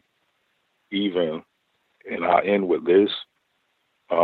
We usually have a meeting the first Friday of every month, and what I notice is that I'm having the next Friday off. I'll be off next Friday, so I get an email, or we all get an email where it's a message saying that, well, due to the homecoming parade for University of Florida and certain staff being out, we won't be able to have the meeting, which was supposed to be this morning. So it's supposed to be next Friday, which is the same Friday that I'm off. So I think that was done because they probably didn't want me to hear this information. So I wanted to share that because it's a lot going on with racism, and I think they know that I'm obviously less confused given all of the events this year, and there'll be a lot more to come. And thanks for allowing me to share. I would say much obliged for sharing, sir. I'm sure, given the different examples that you talked about, where you spoke up when they did not offer the public greeting for the new black hiree. I think it was a black female way back at the beginning of the year. I think it might have been the warden who neglected her. Asking questions about the racial classification. I mentioned that before. Asking the question, and if a person calls in and gives a racist joke over the phone, what was it? The Black and Decker pecker wrecker. How should one respond? I suspect they would say, oh, yes, we would prefer to not have the Negro here present for the meeting, so he can add that to his file and ask us a bunch of other questions about this situation. Didn't you all have the situation? There was a black supervisor. They came and he had like letters out in front of his office, and they came and rearranged the letters in front of his office. Wasn't that a recent one too? Oh yes, that was okay. So I have an area downstairs. That was a desk where they had these letters, and it was a white person that this guy works with. He's been named an assistant supervisor, and he's going to be the supervisor when the current one retires. So he spelled out boss in the person's name. So what that image is the result of somebody, I don't know who it was, they went down and they made some kind of anagram, and they switched, they put N-O, top of boss, so it will spell out no boss. I think that's what it spelled out. Is that what it spelled out, right? I believe so. I think I got a picture of this one as well. That's what I recollect. Standard operating procedure and pattern of attacking non-white people on the jobs. The band. That's what I just said about Stacey's situation. Like they network. The primary conversation is they're talking about the niggers. Exactly what he said about the emails about these black females on the job. And maybe that's going to be, some of what's talked about at the meeting that you're strangely going to be excluded from.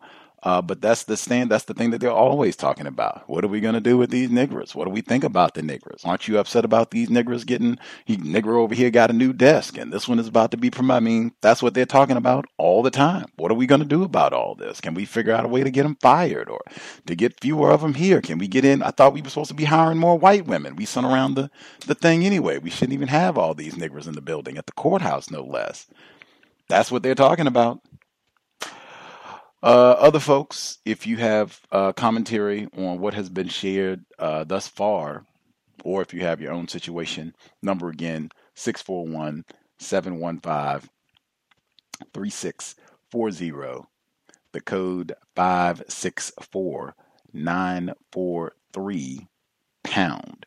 Press star 61 if you would like to participate. Other folks, yes, ma'am.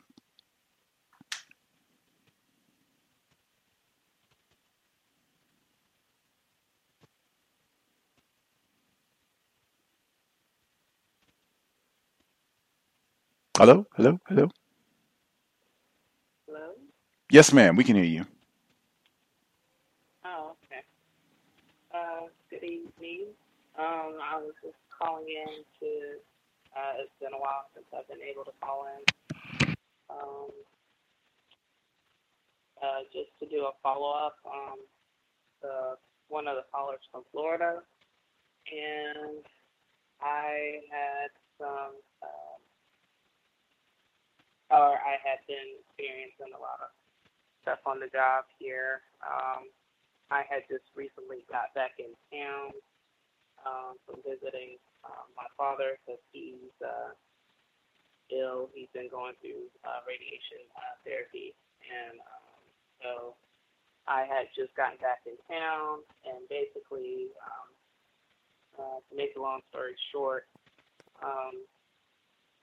after I returned from my trip, I had to, I reported back to work, and there was already an issue going on with me and the pharmacy manager earlier at the beginning of the year when the whole situation as far as the use of the N-word or saying nigger on the job in reference to me and just, blatantly saying it when no one else is saying it. I've never used it on the job, but nonetheless, it was being blatantly used. And when it came up, and she wanted me to share as far as the initial issues that was going on, she tried to justify it by stating that it was technically the person in question who was using the definition or using the term was using it correctly because it's in the dictionary, and that hadn't I heard of white niggers and black niggers. And so because of that exchange, I had already expressed that I didn't feel comfortable in going in the pharmacy department with her because of her views. So I limited my interaction with her only to whenever I got called and I had to help take care of stuff and transactions back there. So a few weeks before I had left to go visit my father, basically she tried to, in essence, corner me in the break room and asked me personally, had she done anything to upset me because I've been very, quote, short with her. And I didn't feel comfortable in talking because I didn't have my phone on me because I normally record everything. And so I just quickly, once I realized I didn't have my phone on me, I just went on ahead and told her, hey, Stephanie, I don't think this is a good time to talk right now. I really don't feel comfortable in having this conversation with you right now. But then her response was, well, so I did do something to you. And I said, Stephanie, I'm not going to have this conversation with you right now. We're just going to leave it at that. And I walked out. And I had a witness to this. And so fast forward to me getting back into town, she basically wanted to make an issue that morning about me not putting in the registers before opening pharmacy, when normally pharmacists get the registers from the office like they've been doing for several years now. They don't have an official cash handling procedure like I had going on in New Orleans when I was working out there. So this is what we've been doing all along. It's never been a problem, never been reported, this, that, and the other. For whatever reason, whenever she comes into work, she wants me to physically get the registers for her when they're sitting on the counter for her and her team to go ahead and get and put in the drawers. I don't know what it was. I didn't care. But when she paged for me to go to pharmacy to put the registers in, she knew that the manager, the store manager, was already there. She didn't know where I was standing, was right next to the pharmacy window, so I immediately turned on my phone and stepped over to the window and just said, because she said it over the intercom very nasty. Everybody was trying to figure out what was going on. And I said, hey, Stephanie, I'd appreciate it. You have your pharmacy technicians, when they clock in, they turn right around and just pick up the registers right then and there. There's no need for me to be bringing you your registers. You don't do that with anybody else. And she was like, well, I don't have a problem with anybody else but you. So she said this in front of people. So I said, okay. I said, well, I'm tired of your racism at this point. And so that's when she just got all, because like I said, I've just been going through a lot, like I said, dealing with stuff going on with my dad. My mom's brother just got killed, so tragically. So my patience with white people is not even existent. I don't even care anymore. So after I said that, she was like, well, is Mark here? And I said, sure, call him. So he's running out of the office with the registers, and he's asking me to help. And I said, no, you put those registers in, and we go back to the office to talk about this, because I'm going to go ahead and call corporate and let them know about this exchange. I said, because she's the last person that needs to talk to me, because she made the statement saying that I'm being unprofessional. And I said, you're the last person to talk to me about being unprofessional. You refer to black people as niggers, and you talk to customers discourteously and stuff, and I'm just not going to take it. So he was trying to get me to come back there and do whatever. I told him absolutely not.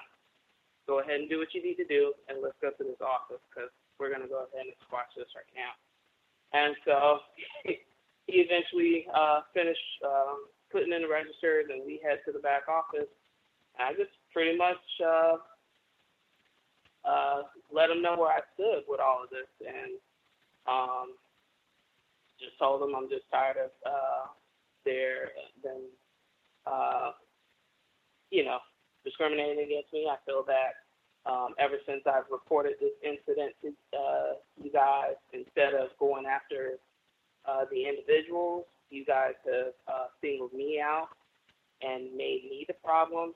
I'm the one that had my tire slashed by somebody that you guys didn't even do proper background check on. Never got compensated for it. You guys came after me over that. And it's just been on and on and on. And I'm just not going to tolerate it.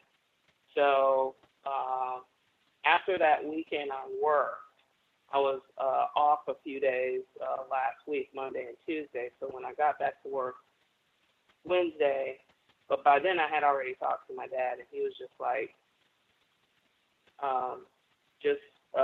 call it quits, go ahead and, because of what he's going through right now, he needs me up in Virginia for business, and just told me, just screw it, try and see if you get a transfer. If not, don't worry about it. Just try and move on, and we'll have things set up in Virginia with his company and stuff. So he just wanted me to get out of the environment of constantly having to go in, battling with them over this stuff going on in the store. So I went on ahead and drew up my FMLA paperwork, because I had already been in contact with corporate. They were already aware of the incident in reference to the pharmacy manager. And ever since I've been in communication with corporate for the past several weeks now, in regards to what both the store manager and the assistant store manager have been doing, they've since retaliated against me by giving me a low score on my performance review. So now that's impacting me being able to even transfer at this point, because even when I go to put in my information on our company website to do the request, that's the first thing that they ask. So by the time I got back Wednesday, I had dropped off the paperwork Tuesday evening, because I thought he was going to be there, because I thought the DM was going to be there, because he had it on the calendar. So afterwards, I went on ahead and dropped the paper off. He tried to text me Wednesday, asking me questions about it. But, I was telling him whatever, because I was already on the phone with corporate, explaining to them, I had already faxed over the initial paperwork. And so by the time I got into the office, he basically was trying to grill me on as to why I wanted to go out on FMLA, and I'm still obligated to work these 5 days. And I was just like, no, not really. If you go out on FMLA, I mean, that's on y'all. Y'all can do whatever y'all want. I'm out. So you could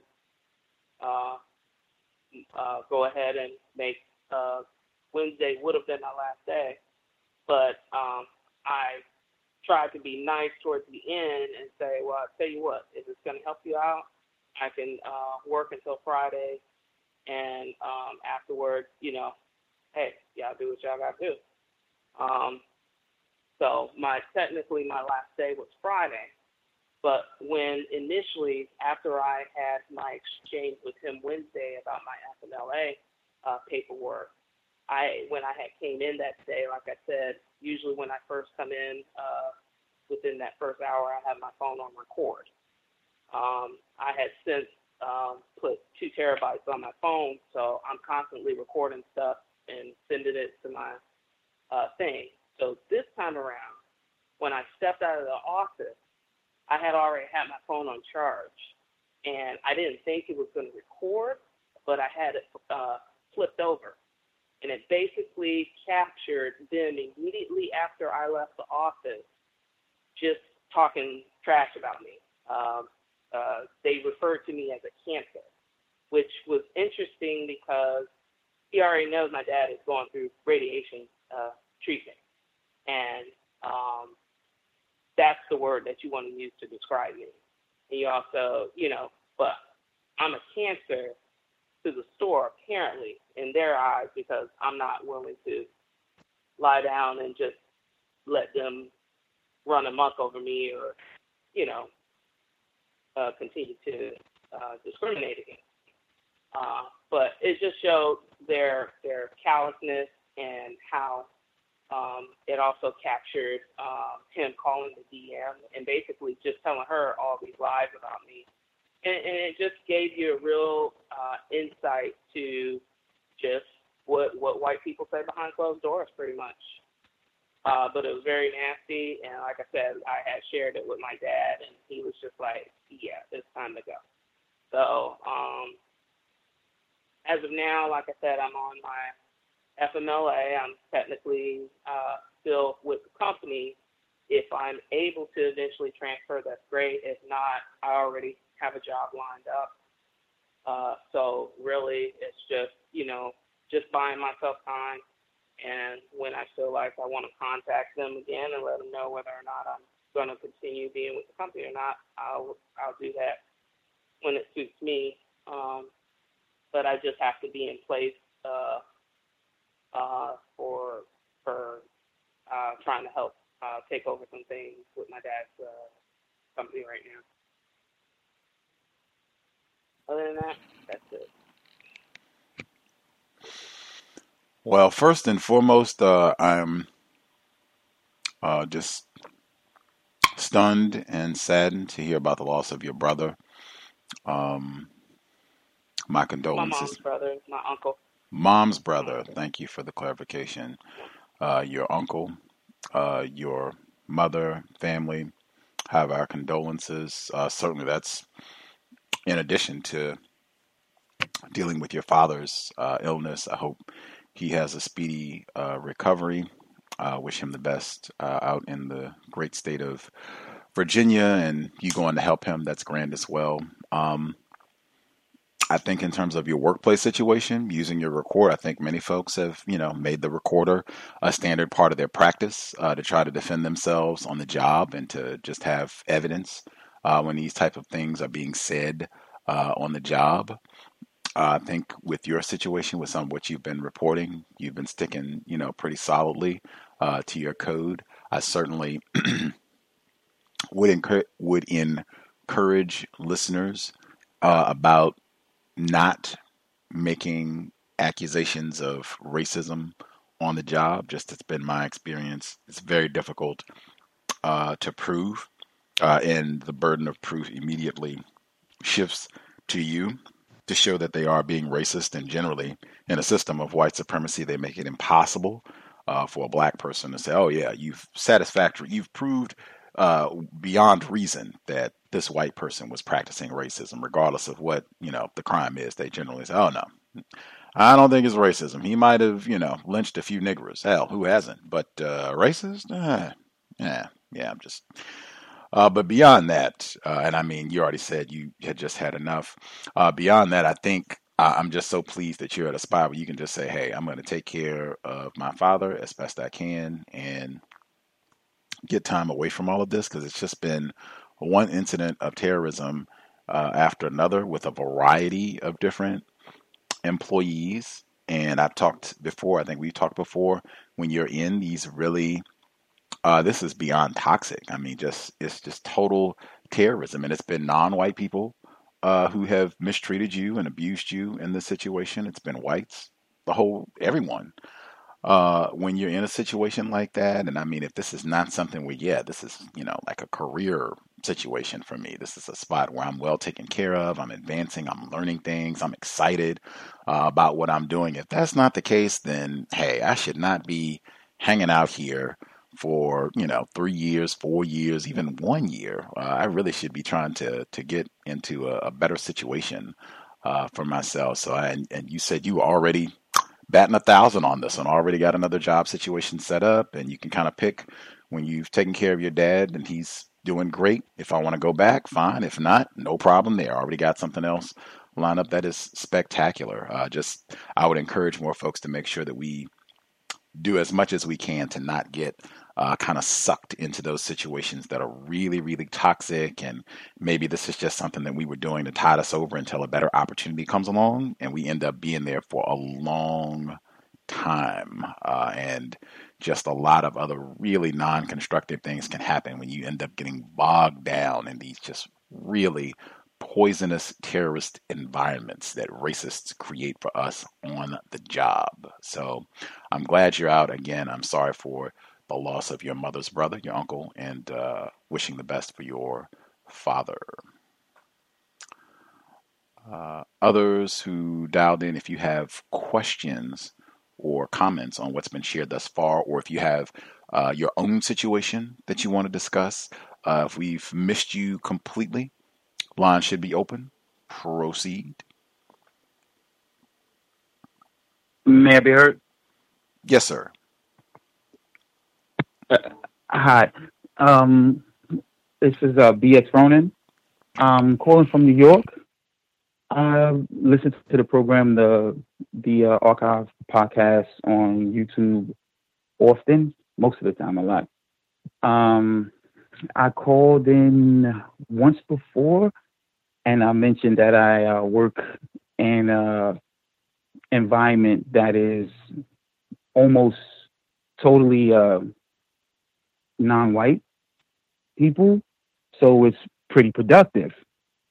And I was like, pretty much it's a one of the best, if not the best, environment I've ever worked in. Well, I would like to add on to that with there are issues. It took some time. I've been there for about 6 months now. It took some time, but there are issues. Because being in a system of white supremacy that we are in, a lot of others have issues and baggage. We all have VGQ. So we all have our issues that we come with and we bring to the table. Nothing is drastic. I mean, I wouldn't trade this for any other prior environments that I worked in for the world. I wouldn't, nothing too drastic. But however, there's jockeying for positions. And this has to do with employment, but it's something that I always want to bring up, but I rarely ever get the chance to. And that is that in my field, I work in the technology field, desktop, system analyst, engineering, things like that. And prior to the stock market crash, it was a area that was very lucrative for a lot of black men. I have many of my friends work in this area. But during the presidency of Barack Obama, he put forth a lot of visas. I think the H1N1 visas, and that brought in a lot of Indians over into the field, flooded the market, and just brought the pay rates down and pushed a lot of brothers out. So that seems to be a problem. That was a problem for employment. Everything turned to contractors. There was no longer steady work, and everything turned to contractors. So in a prior position, I worked with a lot of I worked underneath a lot of Pakistani, Indian type of other people in the technology field. Now, in this new position I was brought on to by a brother, a Trinidadian brother. And he brought me on, and I swear, now that I look, hindsight 2020, now that I look, I can see that he definitely brought me on more than likely because I'm black. And he brought on another worker who's also black. And he pretty much flooded it with he surrounded himself with brothers. Kind of, I don't know if this is a metaphor. He inoculated himself. Would that be a metaphor? Definitely. I don't want to say, I can't say covered himself. He pretty much surrounded himself with brothers so that he wouldn't be able to be outmaneuvered. Is that a metaphor too? Secure this position. And now it turns out that there's a white guy who was promoted over him. He was actually, his title is underneath him, but now he's our new boss. So the only thing in the transition is that he actually is under my boss, but the transition is necessary for him to get a raise and a promotion, and then he'll become my boss's boss. But I digress.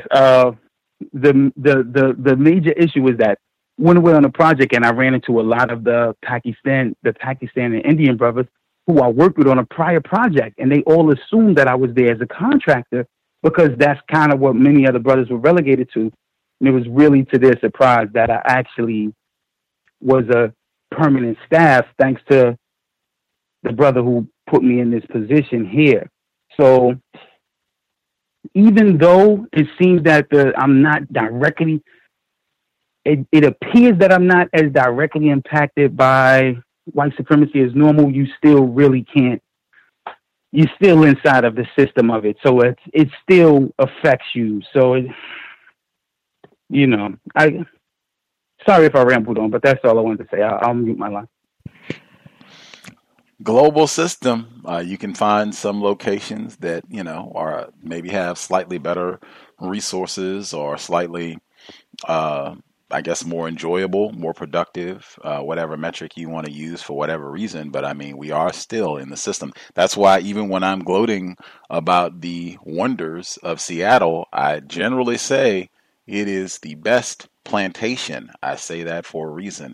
I also wanted to say, I only say the compensatory call-in. That's the only broadcast where I request that we not use metaphors. However, I do appreciate greatly listeners making an effort to be more, dropping their pennies to think about when they're going to use these metaphors. I think that is important, and especially to make sure that we're able to, explicitly explain what's happening. It shouldn't just be that the metaphor is the only way that we can describe what's happening. We should be able to speak directly to what's taking place, which I think you were able to do, sir. Just took some thinking, which that is required of all of us every day.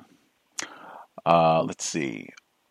Other folks who dialed in with a question, even though that is an interesting strategy to hire a lot of black people to keep from, I guess, having race soldiers or others come in and manipulate how if you're gonna get a promotion and that sort of thing, what's gonna happen with other folks that are working there. Let's see, other folks who dialed in that we have missed completely. If you dialed in with a hand up and we've not heard from you at all, if you have commentary, lines should be open. Can I be heard?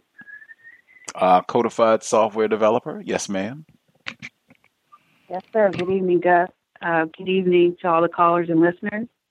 I came in on the broadcast late, so I didn't hear all the commentary. So I didn't know if there were any outstanding questions this evening. Were there, Gus?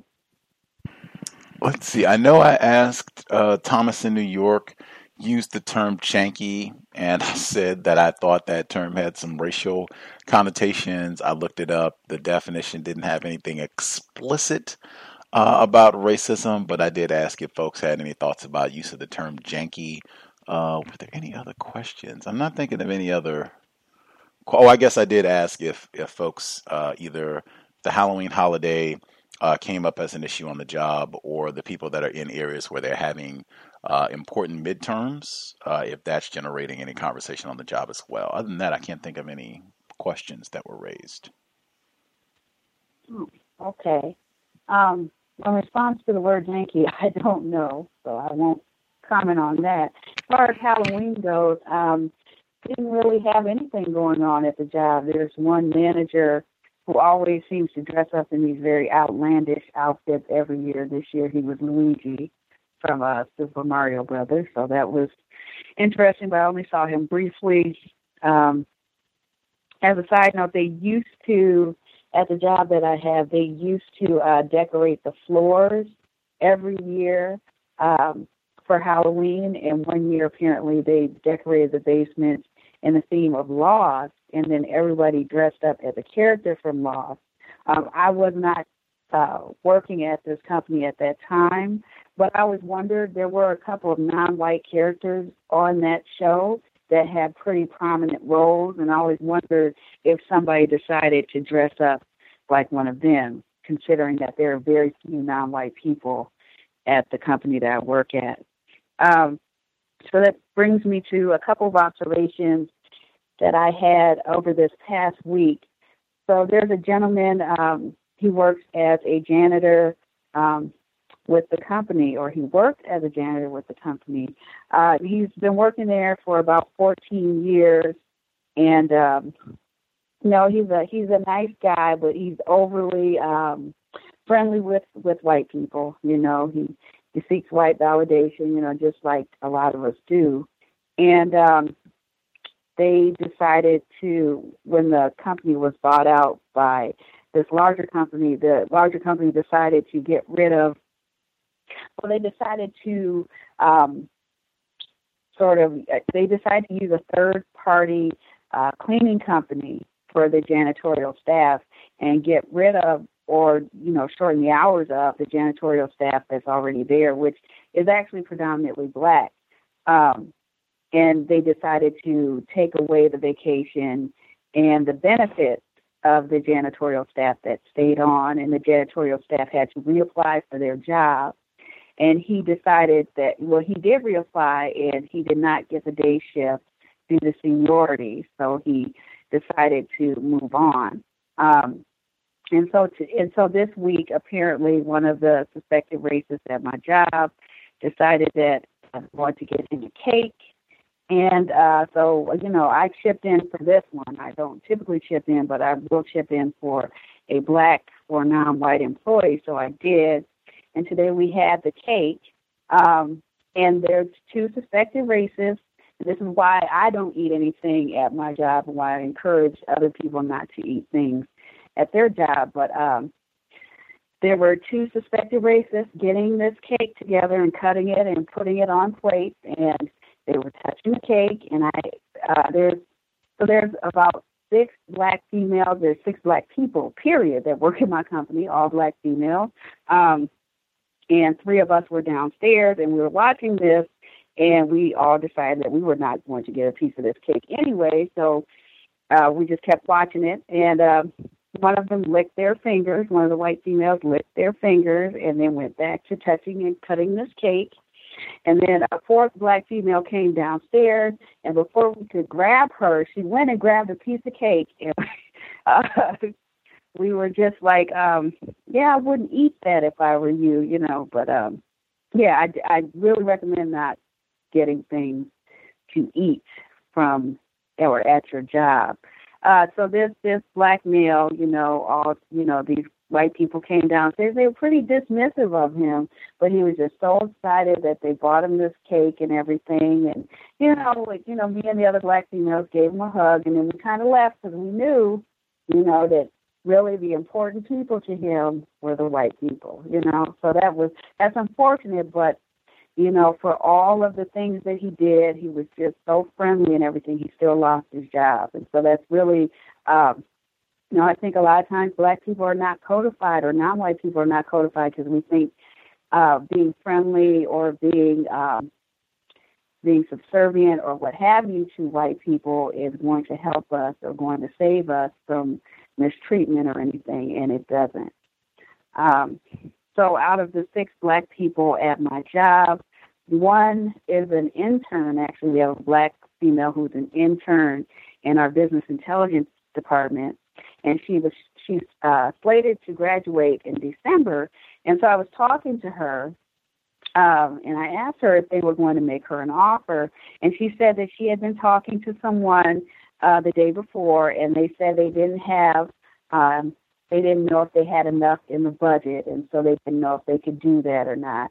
And meanwhile, we're being told that the company is expanding and that they're looking to hire more people, and there are 2 other interns that are non-black. One is non-black, non-white. The other one is white, who they've been talking about giving offers to. And the BI team is like 2 people, so I think they could probably use another person, but they have told her this. I suspect that she was there to replace another black person if they leave, primarily me, because for a while, of course, they were stalking my LinkedIn and everything. I guess they want to keep their quota together. And that's all I have to share tonight. I will mute my line. Thanks so much.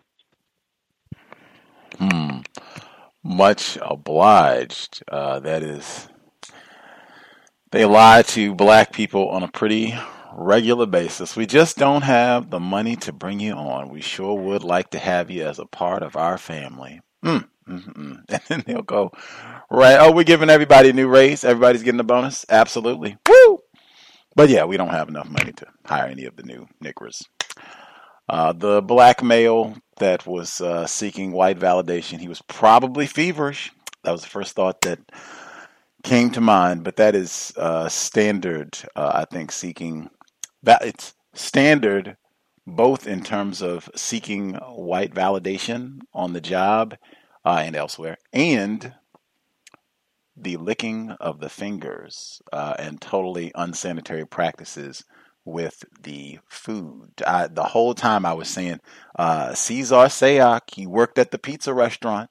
He was a delivery driver. He worked at the pizza restaurant. He very easily could have worked at the bakery that put that cake together. I mean, just keeping that in mind in general. But certainly, anytime that there's any sort of functions on the job, I've said that consistently, I would make it a habit of not eating, whatever excuse you need to come up with. I got gluten problems. I got food allergies. I'm dieting. I'm vegan. I'm lactose intolerant. I'm fasting. Whatever it is. I'm doing the keto diet. Whatever excuse you got to come up with. I'll die if a peanut hits my lips. I can't do it. I just can't do it. Leave it alone. It's not something that you want to mess with. Again, C.O.W.S, he worked at the pizza company where he bragged about his love of Adolf Hitler. Much less the licking of the hands and how many of them love dogs and all of that. I'm just not an advocate of eating on the job. And protect your own food. We've had enough folks who've dialed in about that as well. And securing your own food to make sure that it is not being tampered with while you are on the job. That's it. Other folks who dialed in, the number again, 641-715-3640, the code 564943 pound. Press star 61 if you would like to participate. Others, if anybody that we missed completely has a hand up that we've not heard from at all.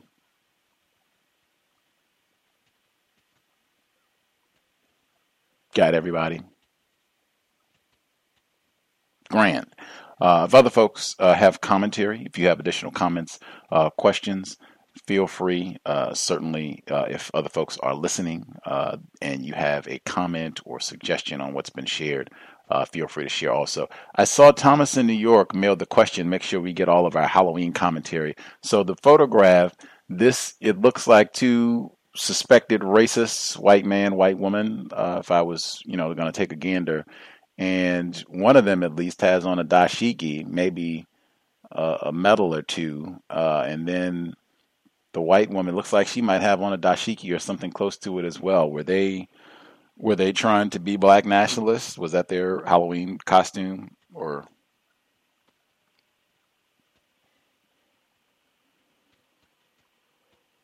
you might not be able to share with us, but that's what it looks like to me. Maybe they dressed up. They were going to be members of the Black Panther, or I don't know. But any excuse to mock black people will do. Break out our dashikis and be cool for the last day of October. Other folks who dialed in have commentary, questions? I guess I have a question. Let's see. We'll get the female caller first. Yep, that's fine. I did have a question about the clip that you shared at the beginning of the broadcast, where I guess the commentator was talking about, I think the caller from the UK had made mention of it too, because it was kind of confusing. I guess basically they were saying that black females that were more educated or had some type of degree, were they trying to basically say that they're able to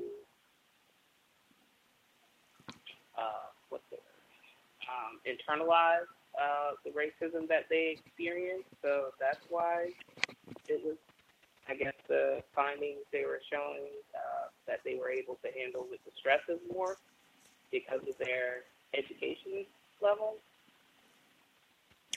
If I understood the report correctly, the thesis was that the black females who had more education, even though they also experienced stress from racism, they were able to deal with it better, presumably because they had more education, so they had a better understanding of racism, and having that better understanding of racism is what allegedly allowed them to cope with it better so that they could have lower stress levels, whereas they were saying the black females that had less education, presumably they would encounter stress with racism but would not understand that it was racism that was causing the stress, and so they would internalize it and say, oh, it's not racism, it must be something defective about me, and so they would have higher levels of stress. That was what the report was suggesting, I think.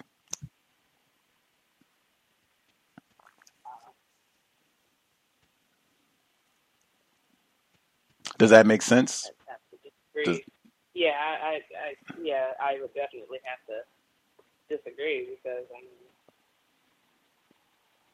I guess my question would be, well, what is their definition of racism? Because you got educated people around, but they don't understand what racism, like supremacy, is in actuality. So I don't know. Interesting. I suspect the data from that study is available to see if they have a definition for racism and more of the details about how they concluded that the black females with more education, that meant that they had a better grasp of racism. There might be data in the report specifically, so I'll see if I can share. Maybe we can track down the folks who did the study to ask them more detailed questions. Let's see. Were you going to comment on that, Stacy, since you did raise a report saying that you also didn't agree with that assessment from the report? I mean, the point is, it just doesn't make sense. I think the question about what is the definition of racism is a good one. But even with the definition, it still doesn't make any sense unless the definition is just bears no relation to actually what we know as the definition for racism used on the cows. It doesn't make any sense to me. Can I add a couple more things, Gus? I reckon. I will say briefly, since we're probably segue from that topic, that I have seen data that whites have shown, allegedly, there's a correlation between the longer you stay in school, meaning like college, university and such, the longer that you stay in school, and the greater the likelihood that you will have sexual intercourse with a white person. I have seen that study. That's not me making up. I've seen that study.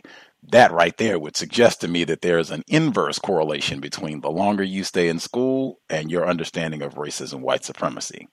I could be in error. Anywho, go ahead, Stacey. Yeah, I mean, I think one of the earlier callers, I believe, talked about his child's ideas being colonized, I'm going to use the word, by suspected racists. Similar thing happened to my daughter when she was at uni.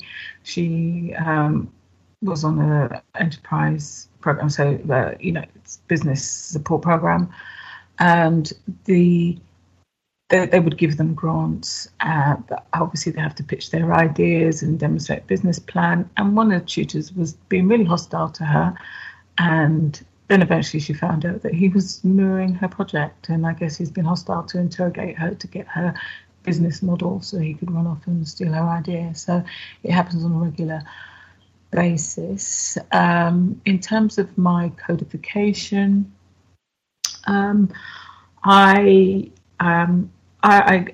still pleased and hovering at 95. I did get a little bit irritated about something today, which was to do with what I talked about last week, the response to the political questions that we are required to produce. There's an additional requirement to track any commitments made. So I was relaying it back to the team this morning in a team meeting. One of the racist suspects who was meddling the last time round started saying, well, there needs to be a process. There needs to be a process, because I'm basically saying every officer needs to retrospectively go back and look at all the questions that they've responded to for the year and track any commitments made and the progress. And that's a steer from the political office. It's not my request. I'm just coordinating the process. But obviously, the racist suspect male who used to lead the process, he never encountered any of this hostility before, but it just seems to be a major problem now that I'm involved in the process. And so she was challenging and coming up with her idea of a process for getting this done, which made absolutely no sense. And the non-white female, again, who I had unfortunately had to put in a grievance again, who was experiencing anti-blackness last week. Again, she's in the team meeting. I agree with the race soldier. She didn't use that term, I am. There needs to be a process. And the fact is I had outlined a process. And so what I did is, at the end of the meeting, sent an email, said, this is what it's going to be. Anybody who's got any other ideas, put your process forward by the end of the day. I'd already agreed the approach with my manager, and I said I'm going to send out an email. But yeah, it's just ongoing hostility. But overall, I am hovering at 95. And one thing I would say in terms of what's worked for me, in terms of keeping on track, particularly around remaining serious in the workplace and just being conscious of what I'm saying. I guess it's probably been recommended on the cows before, but I really now consciously, before I open my mouth, there's a question that immediately comes into my head. Why are you going to say that? Or why are you going to speak to this person? So that even where, perhaps in the past I would have engaged in trivial conversation with people or felt the urge to crack a joke, you know, and I didn't realize how much I did it until I consciously edited myself. Why are you going to say that? Why are you speaking to this person?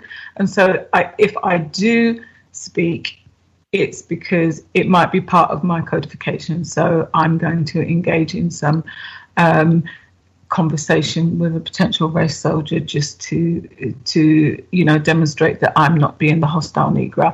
But you know, it really helps for me to ask myself a question up front, and it's become it's a habit now. I don't even do it consciously. So that's just one recommendation for people. But I'll mute my line there, guys. Great suggestion. That seems like it would be a helpful way to kind of monitor what we're saying, just to make sure that we're not talking and saying words carelessly. That is not a habit that we want to be in on the job, speaking recklessly. The male caller who yielded the floor, much obliged for your patience, sir. Proceed. Great, thank you. So a couple things. One is I wanted to say I'm taking an online class, and the class is on management. And so that's some questions, you know, as far as a workplace culture or organizational culture was one of the topics there. And then it kind of lists the different dimensions of the workplace culture.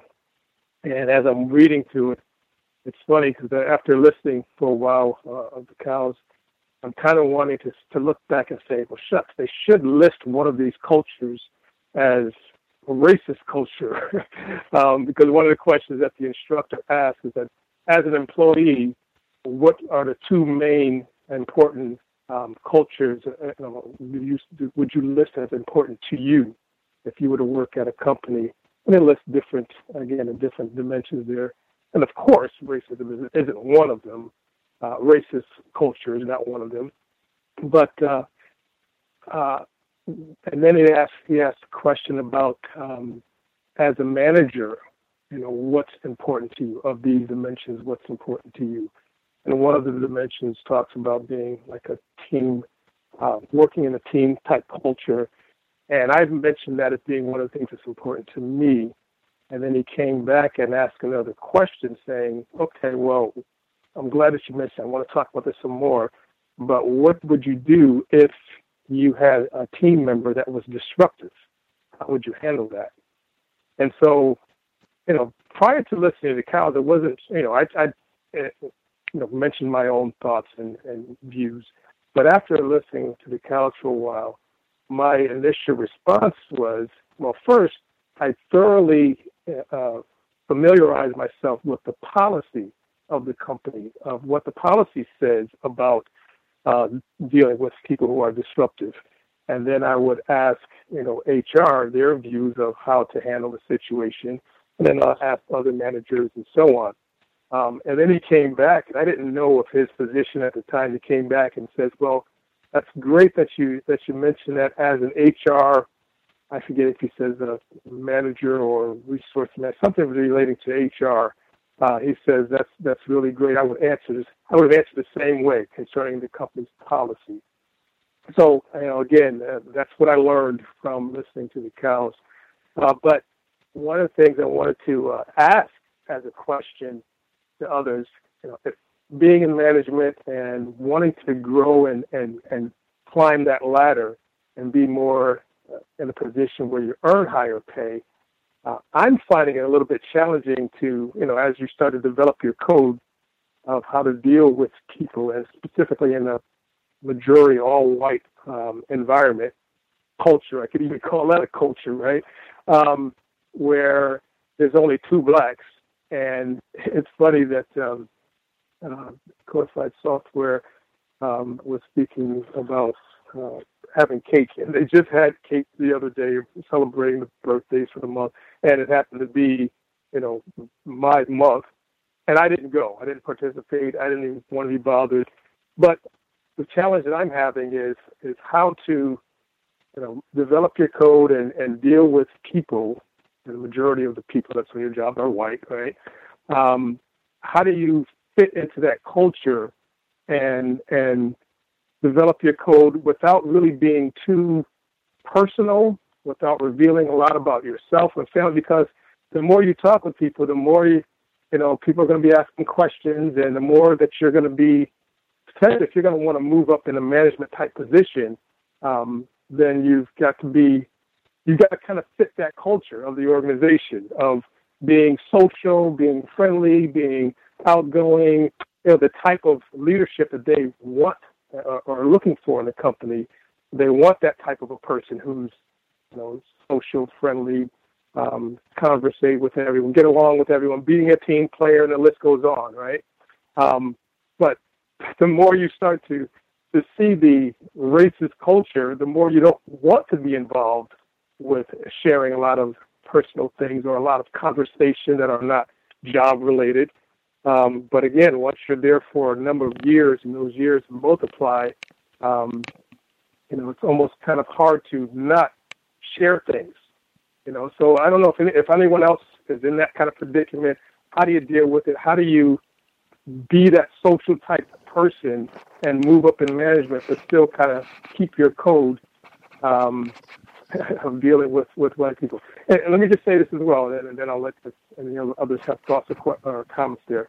But one of the things that's said about that organizational culture is one of the things that talks about, once you develop that workplace culture, then there's you've got to now maintain that culture. And so one of the things that talks about maintaining that culture is on the hiring process, hiring the people that fit within that culture. And it just made me think so much of, if it's a racist culture, then they're not going to hire people to kind of disrupt that culture, So again, I just thought it very interesting. It all kind of fits into discussions about workplace and all, and dealing with leadership and management. And again, I'm just finding it a little challenging of, all right, how do I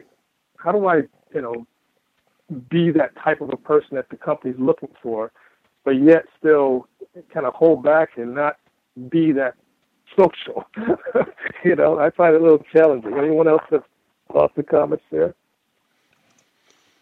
I was going to say a word, but I will pause.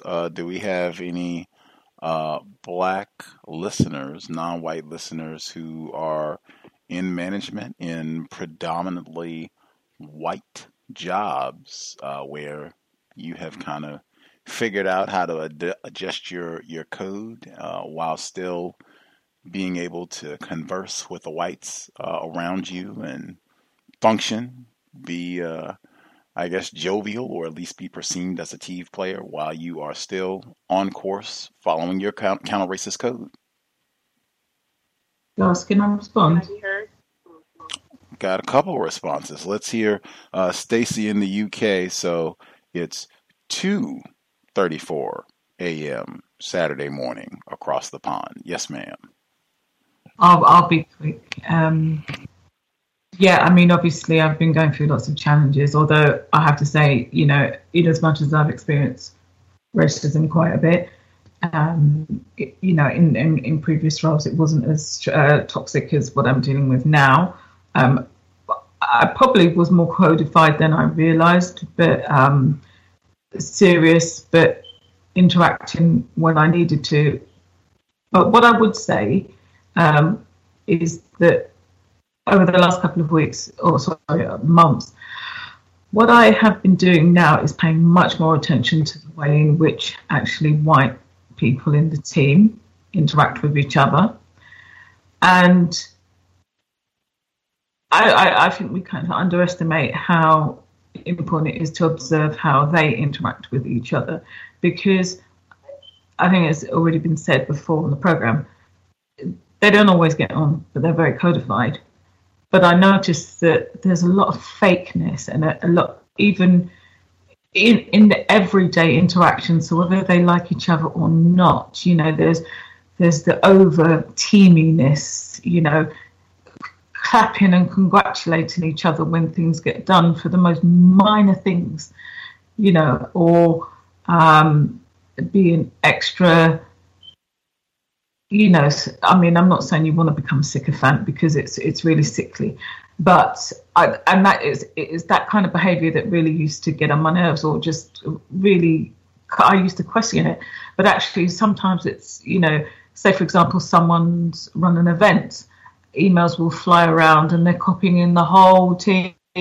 Oh, well done, such and such, and then the next person says, "Oh yeah, wonderful." I think, why do you need to copy everyone into all these emails? Because then my inbox is flooded with lots of messages that I really don't need to be in my inbox. But then this is part of the fakeness, and that's what they're doing to be seen to be teamy, when really they probably all despise each other.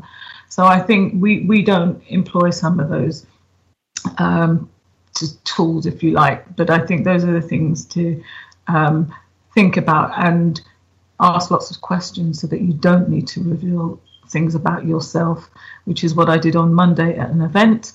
I had to network with a number of people, and it was amazing how much people responded well to me just asking lots of questions about them and being interested in what they were talking about in terms of themselves. And I'll mute my line, Gus. The most familiar mystery, Mr. Neely Fuller Jr. says. But just to Stacy's point, I think that's so great about asking questions. I think you can consistently rely on the narcissism of whites, where the attention is focused on them and you can ask questions about them and what they're doing. I think you can really do a lot of, and just include that as both this is a part of my work, my study for my advancement and protection on the job, and my study of what it means to be classified as white, where you're just studying, asking questions about the people that are around you, learning about them, and you can spend a lot of that time talking amicably, chummy, asking them questions, and studying the whites that are around you. I think that's very solid recommendation. Was Princess, you were going to comment as well, ma'am? Yes, I was going to say I'm actually in the process of a lot of the work that my dad deals with is dealing with a lot of classified information. And part of my role in his company now is what's called a facility security officer that I'm trying to study for and get certified for.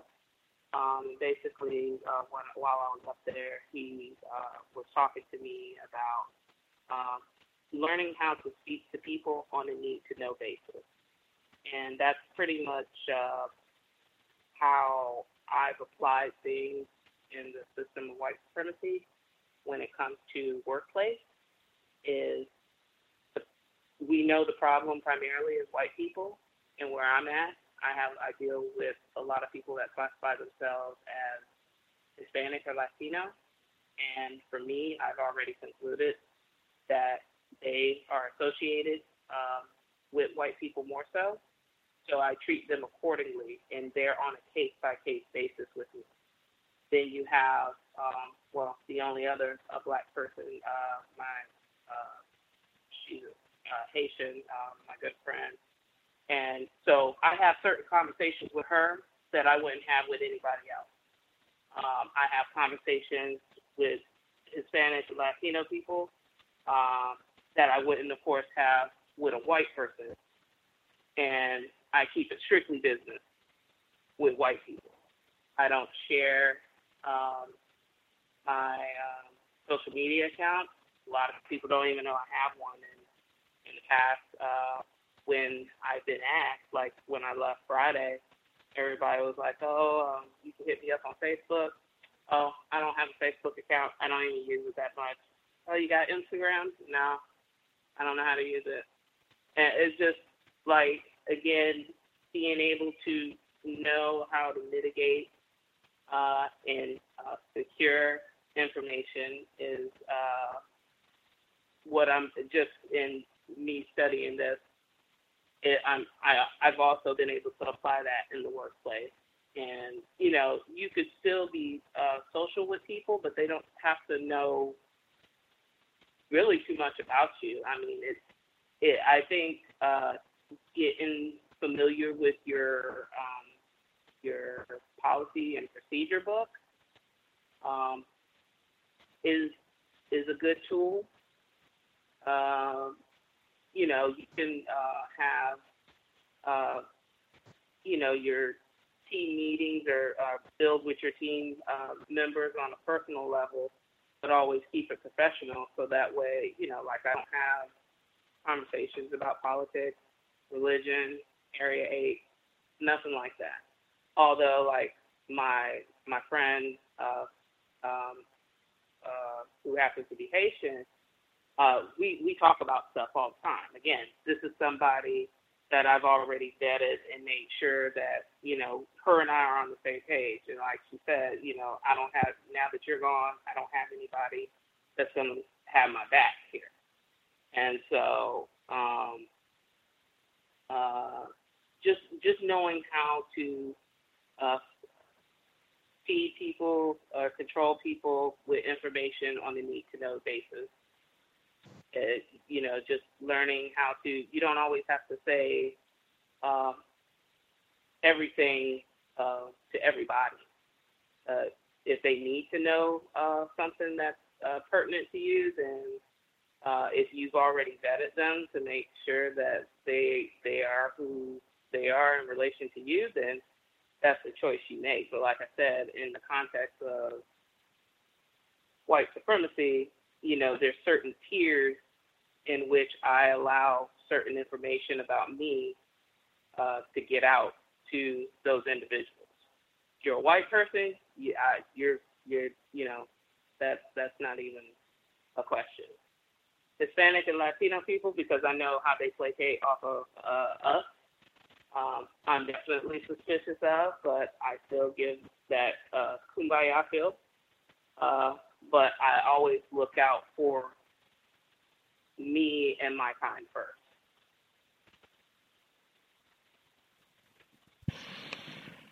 Were there other folks who were going to respond to that question about how you function, I guess, especially if you're functioning as a manager or supervisor, as they say, in a predominantly white work environment? How do you function while being codified, while still conversing and being cordial with the suspected racists that you work with? May I be heard? Yes, sir. This is BX Ronin calling from New York again. And I would like to agree with everything the sister said prior. Definitely limit how much information is passed. I'm a veteran, Marine Corps veteran, and one of the things that I picked up during my time in the service was kind of dealing with being surrounded by white people predominantly, and how they operate, how they move, and in that regard, their racism was more. They spewed it more freely. They spoke their racism more freely. You dealt with people who had never seen a black person before. At least they claim, right? So in that regard, back on the corporate side, when I got out of the military and I returned back to the corporate side, a strategy that I tend to use often is you investigate them, and to some degree, on a small scale, I feel like you can manipulate them because of their ego and their arrogance. On a small scale, I feel you can manipulate them and limit the conversation to certain common grounds, frivolous things of not that aren't of too much importance, you know. And you never really show your hand too much. You don't you don't let them know your inner workings as much. You and definitely I 100% am in agreement with the social functions. Like, avoid the social functions, right? So avoid the social function as much because it's a mind it's dangerous.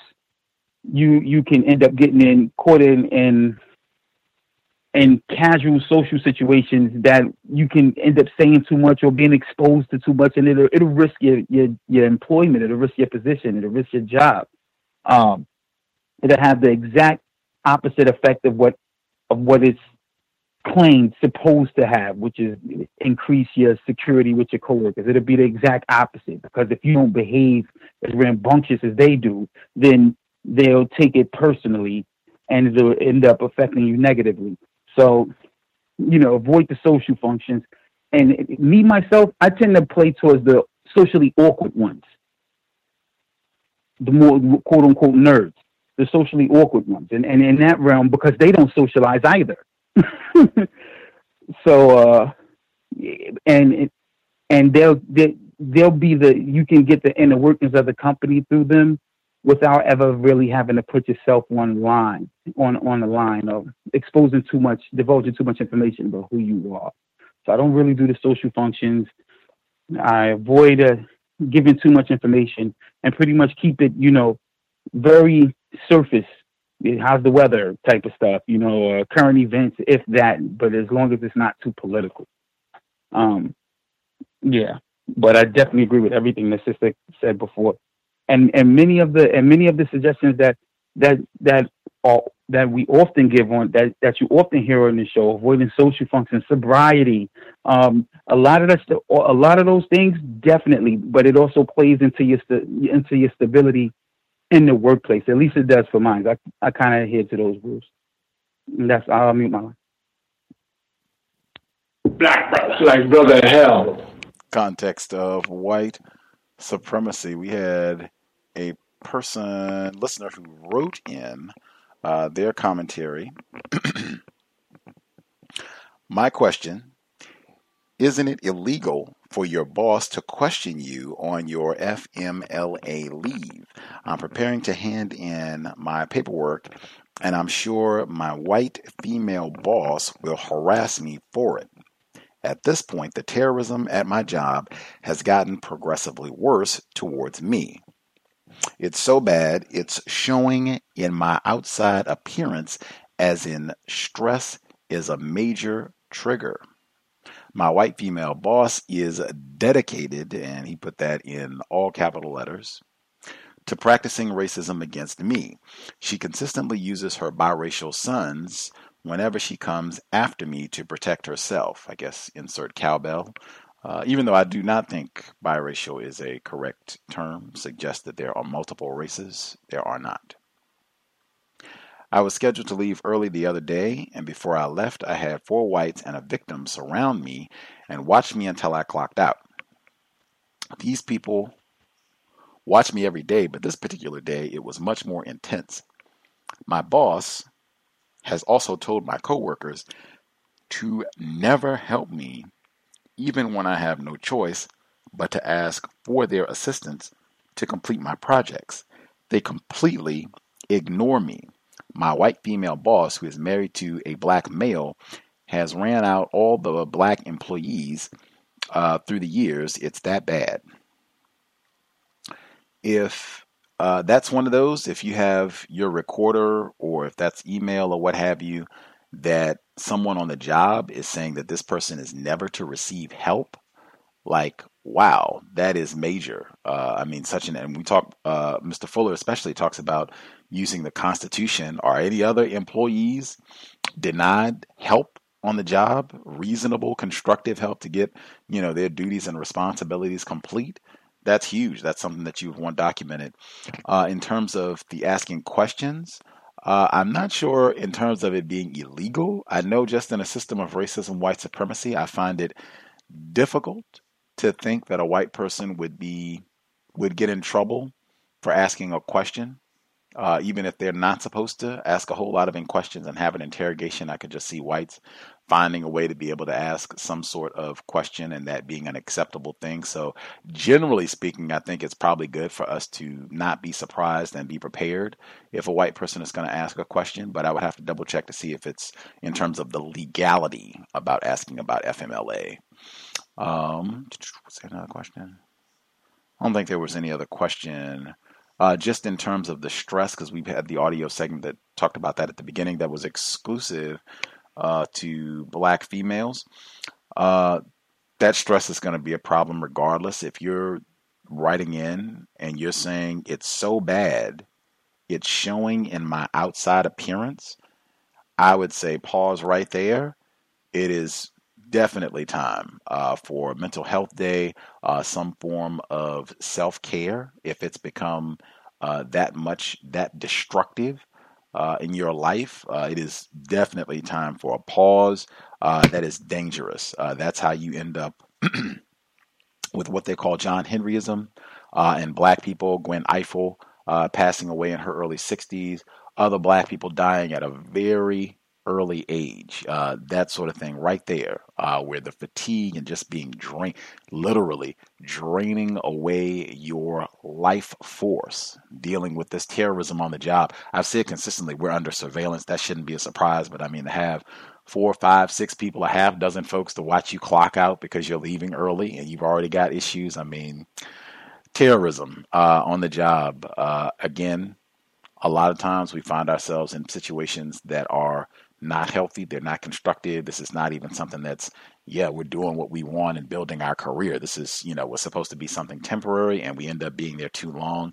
I'd say if you're in an environment where it's that bad, the stress and the abuse that you're facing is that bad that it's showing in your physical appearance, maybe we should be updating the resume and looking to exit this facility. Certainly it's not going to be a leaving in the next 5 minutes, but making an exit strategy if things have gotten that bad. Self-care is extremely important. I had a question for the person who just wrote that. Are they taking a personal leave or is it FMLA? Because I believe it's two different ones. If he or she is doing an FMLA, is he taking time off to take care of a spouse or a family member or something? Because there's two separate forms that he or she would have to include to send to their HR department. If it's a personal leave of absence, then it's just, whatever general information they're going to ask you to include a statement. Like I had to get stuff faxed over when we went to Hampton to the facility, Hampton University, where he goes to get his treatments at. I had to scan and send the documents to the doctors up there, and they filled out the information and sent it back to me so I could send it to HR. So is he taking a family medical leave of absence to take care of a spouse or family member, or they just need personal time off? I don't know. You have all the information I have access to at this point. I read in the email, but hopefully this person is listening. They can, perhaps give us an update, and I will share additional information. Okay. I was just curious. Sorry. No apology needed. Other folks, either last comment or question before we get ready to conclude. Last few minutes in the broadcast. We'll be here tomorrow for the compensatory call-in, 9 p.m. Eastern, 6 p.m. Pacific.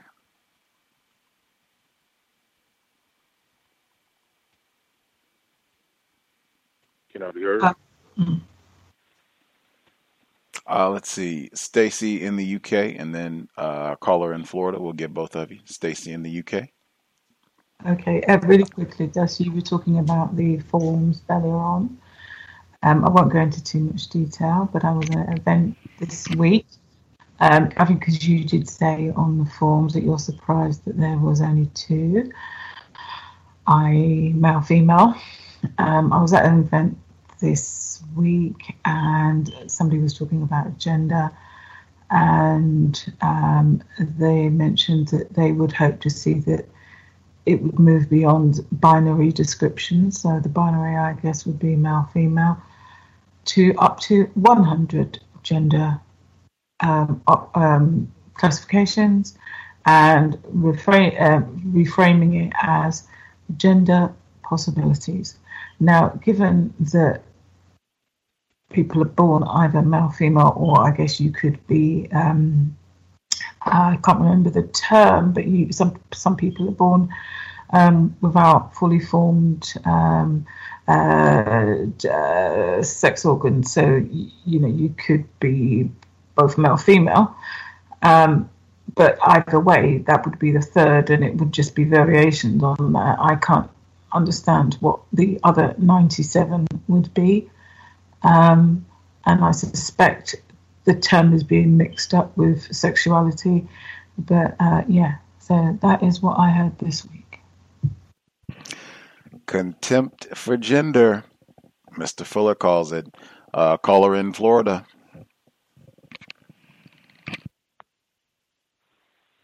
Yes, sir. Can I be heard? Yes, sir. Yes, I had two more ones from the Halloween week. Number one, it was a white female supervisor that was in the break room, and she had just finished doing some decorating on the door where they were going to have the luncheon, and she was walking to the vending machine, and she asked why didn't I reply to the email invite. I said I wasn't participating. So she was just saying, well, you could just bring just anything, any kind of food or whatever. So I rejected again. So she was saying that, well, we're having a courthouse or clerk's office fellowship. That was the first term she used. And I said, you mean something like a church or something? And then she says, yeah, we're brothers and sisters and a family. So I asked her, that the analogy you're going to use? And she says, yeah. So I said, what member of the family am I? And she says, you're just a massive part of the brothers and sisters that we have. And I said, is that a more powerful position or, not so powerful? And she says, well, it depends. And then I said something else. I said, am I like what, on a father level or what? And she said, now the response she gave me is she says, well, I'm not talking about a redneck family. And she walks out of the door, so I didn't know what that meant. And the last one was, there was a white female that dressed up as a cow. So I know I wanted to share this one because she actually had a cowbell at her desk. And she said that she was wearing the cowbell all day long and she got tired of cowbell noise. And she said she was a cow supporting breast cancer awareness. So yeah, she held up the cowbell and rung it. and that's all that I have for now. Thank you. Black brothers, like brother of hell. They find more ways of encouraging us to be brothers and sisters in a total environment of terrorism. Brothers and sisters, let's come together and put our hands together, brothers and sisters. Watch out. Mr. C.O.W.S is bringing our pizza in. Come on, brothers and sisters. We love and cherish, especially love our black brothers and sisters. I mean, it's more ways of the nonsense. Anyway, the cowbell, I mean, what better than a heifer for Halloween, and with the cowbell, no less. How fitting. We will call that a broadcast. Workplace racism now on Fridays. Didn't seem like it caused too many disruptions for folks the first week out. Hopefully it will be a smooth transition as we proceed. We will be here tomorrow. Compensatory call in 9 p.m. Eastern, 6 p.m. Pacific. Dial in. We'll catch up on what happened the last 7 days and give a thought about the election. We just had Dr. Marvin Dunn on the program down in Florida also. We were talking about the governor's race, and he is very confident that Mr. Gillum is going to win. I was almost willing to take a wager to see who is going to be victorious. Maybe we can share a word on that tomorrow, but I will definitely be looking forward to the race next week for the governor's office in Florida. It's quite a few of them I'll be paying attention to, but that'll be tomorrow. Compensatory call-in, and the program with Dr. Dunn is in the archives if you didn't get to hear it live. We talked about that, quite a bit of Florida politics, history, and racism. It was Halloween evening, no less. Instead of trick-or-treating, we were doing the serious business on our cosmic assignment in the archives. That's it. Sobriety would be best under conditions of white terrorism. Work party, in your personal life, whatever the case, we would be best taking care of our brain computer so that we can think of permanent solutions to the problem. In addition to being sober, let's be buckled up each and every time we are in a vehicle, driver, or passenger. Let's do all that we can to minimize contact with race soldiers, badge or no. With that, Creator, we ask that you help us remain patient with other Black people, victims of white supremacy. We ask that you help us remain patient with ourselves. Remind us to demonstrate the highest levels of Black self-respect at all times, in all places, each and every time we are in contact with another Black person. It has been time. Replace white supremacy with justice immediately. Cal signing out. Thanks all for tuning in. Nigga, you so brainwashed. I'm a victim, brother. Problem. You're a victim. Yeah. I'm a victim of 400 years of conditioning. Shut up. The man has programmed my conditioning. Even my conditioning has been conditioned. With Lucky Land Slots, you can get lucky just about anywhere. Dearly beloved, we are gathered here today to... Has anyone seen the bride and groom? Sorry, we're here. We were getting lucky in the limo and we lost track of time. No, Lucky Land Casino, with cash prizes that add up quicker than a guest registry. In that case, I pronounce you lucky. Play for free at LuckyLandSlots.com. Daily bonuses are waiting. No purchase necessary. Void where prohibited by law. 18+. Terms and conditions apply. See website for details.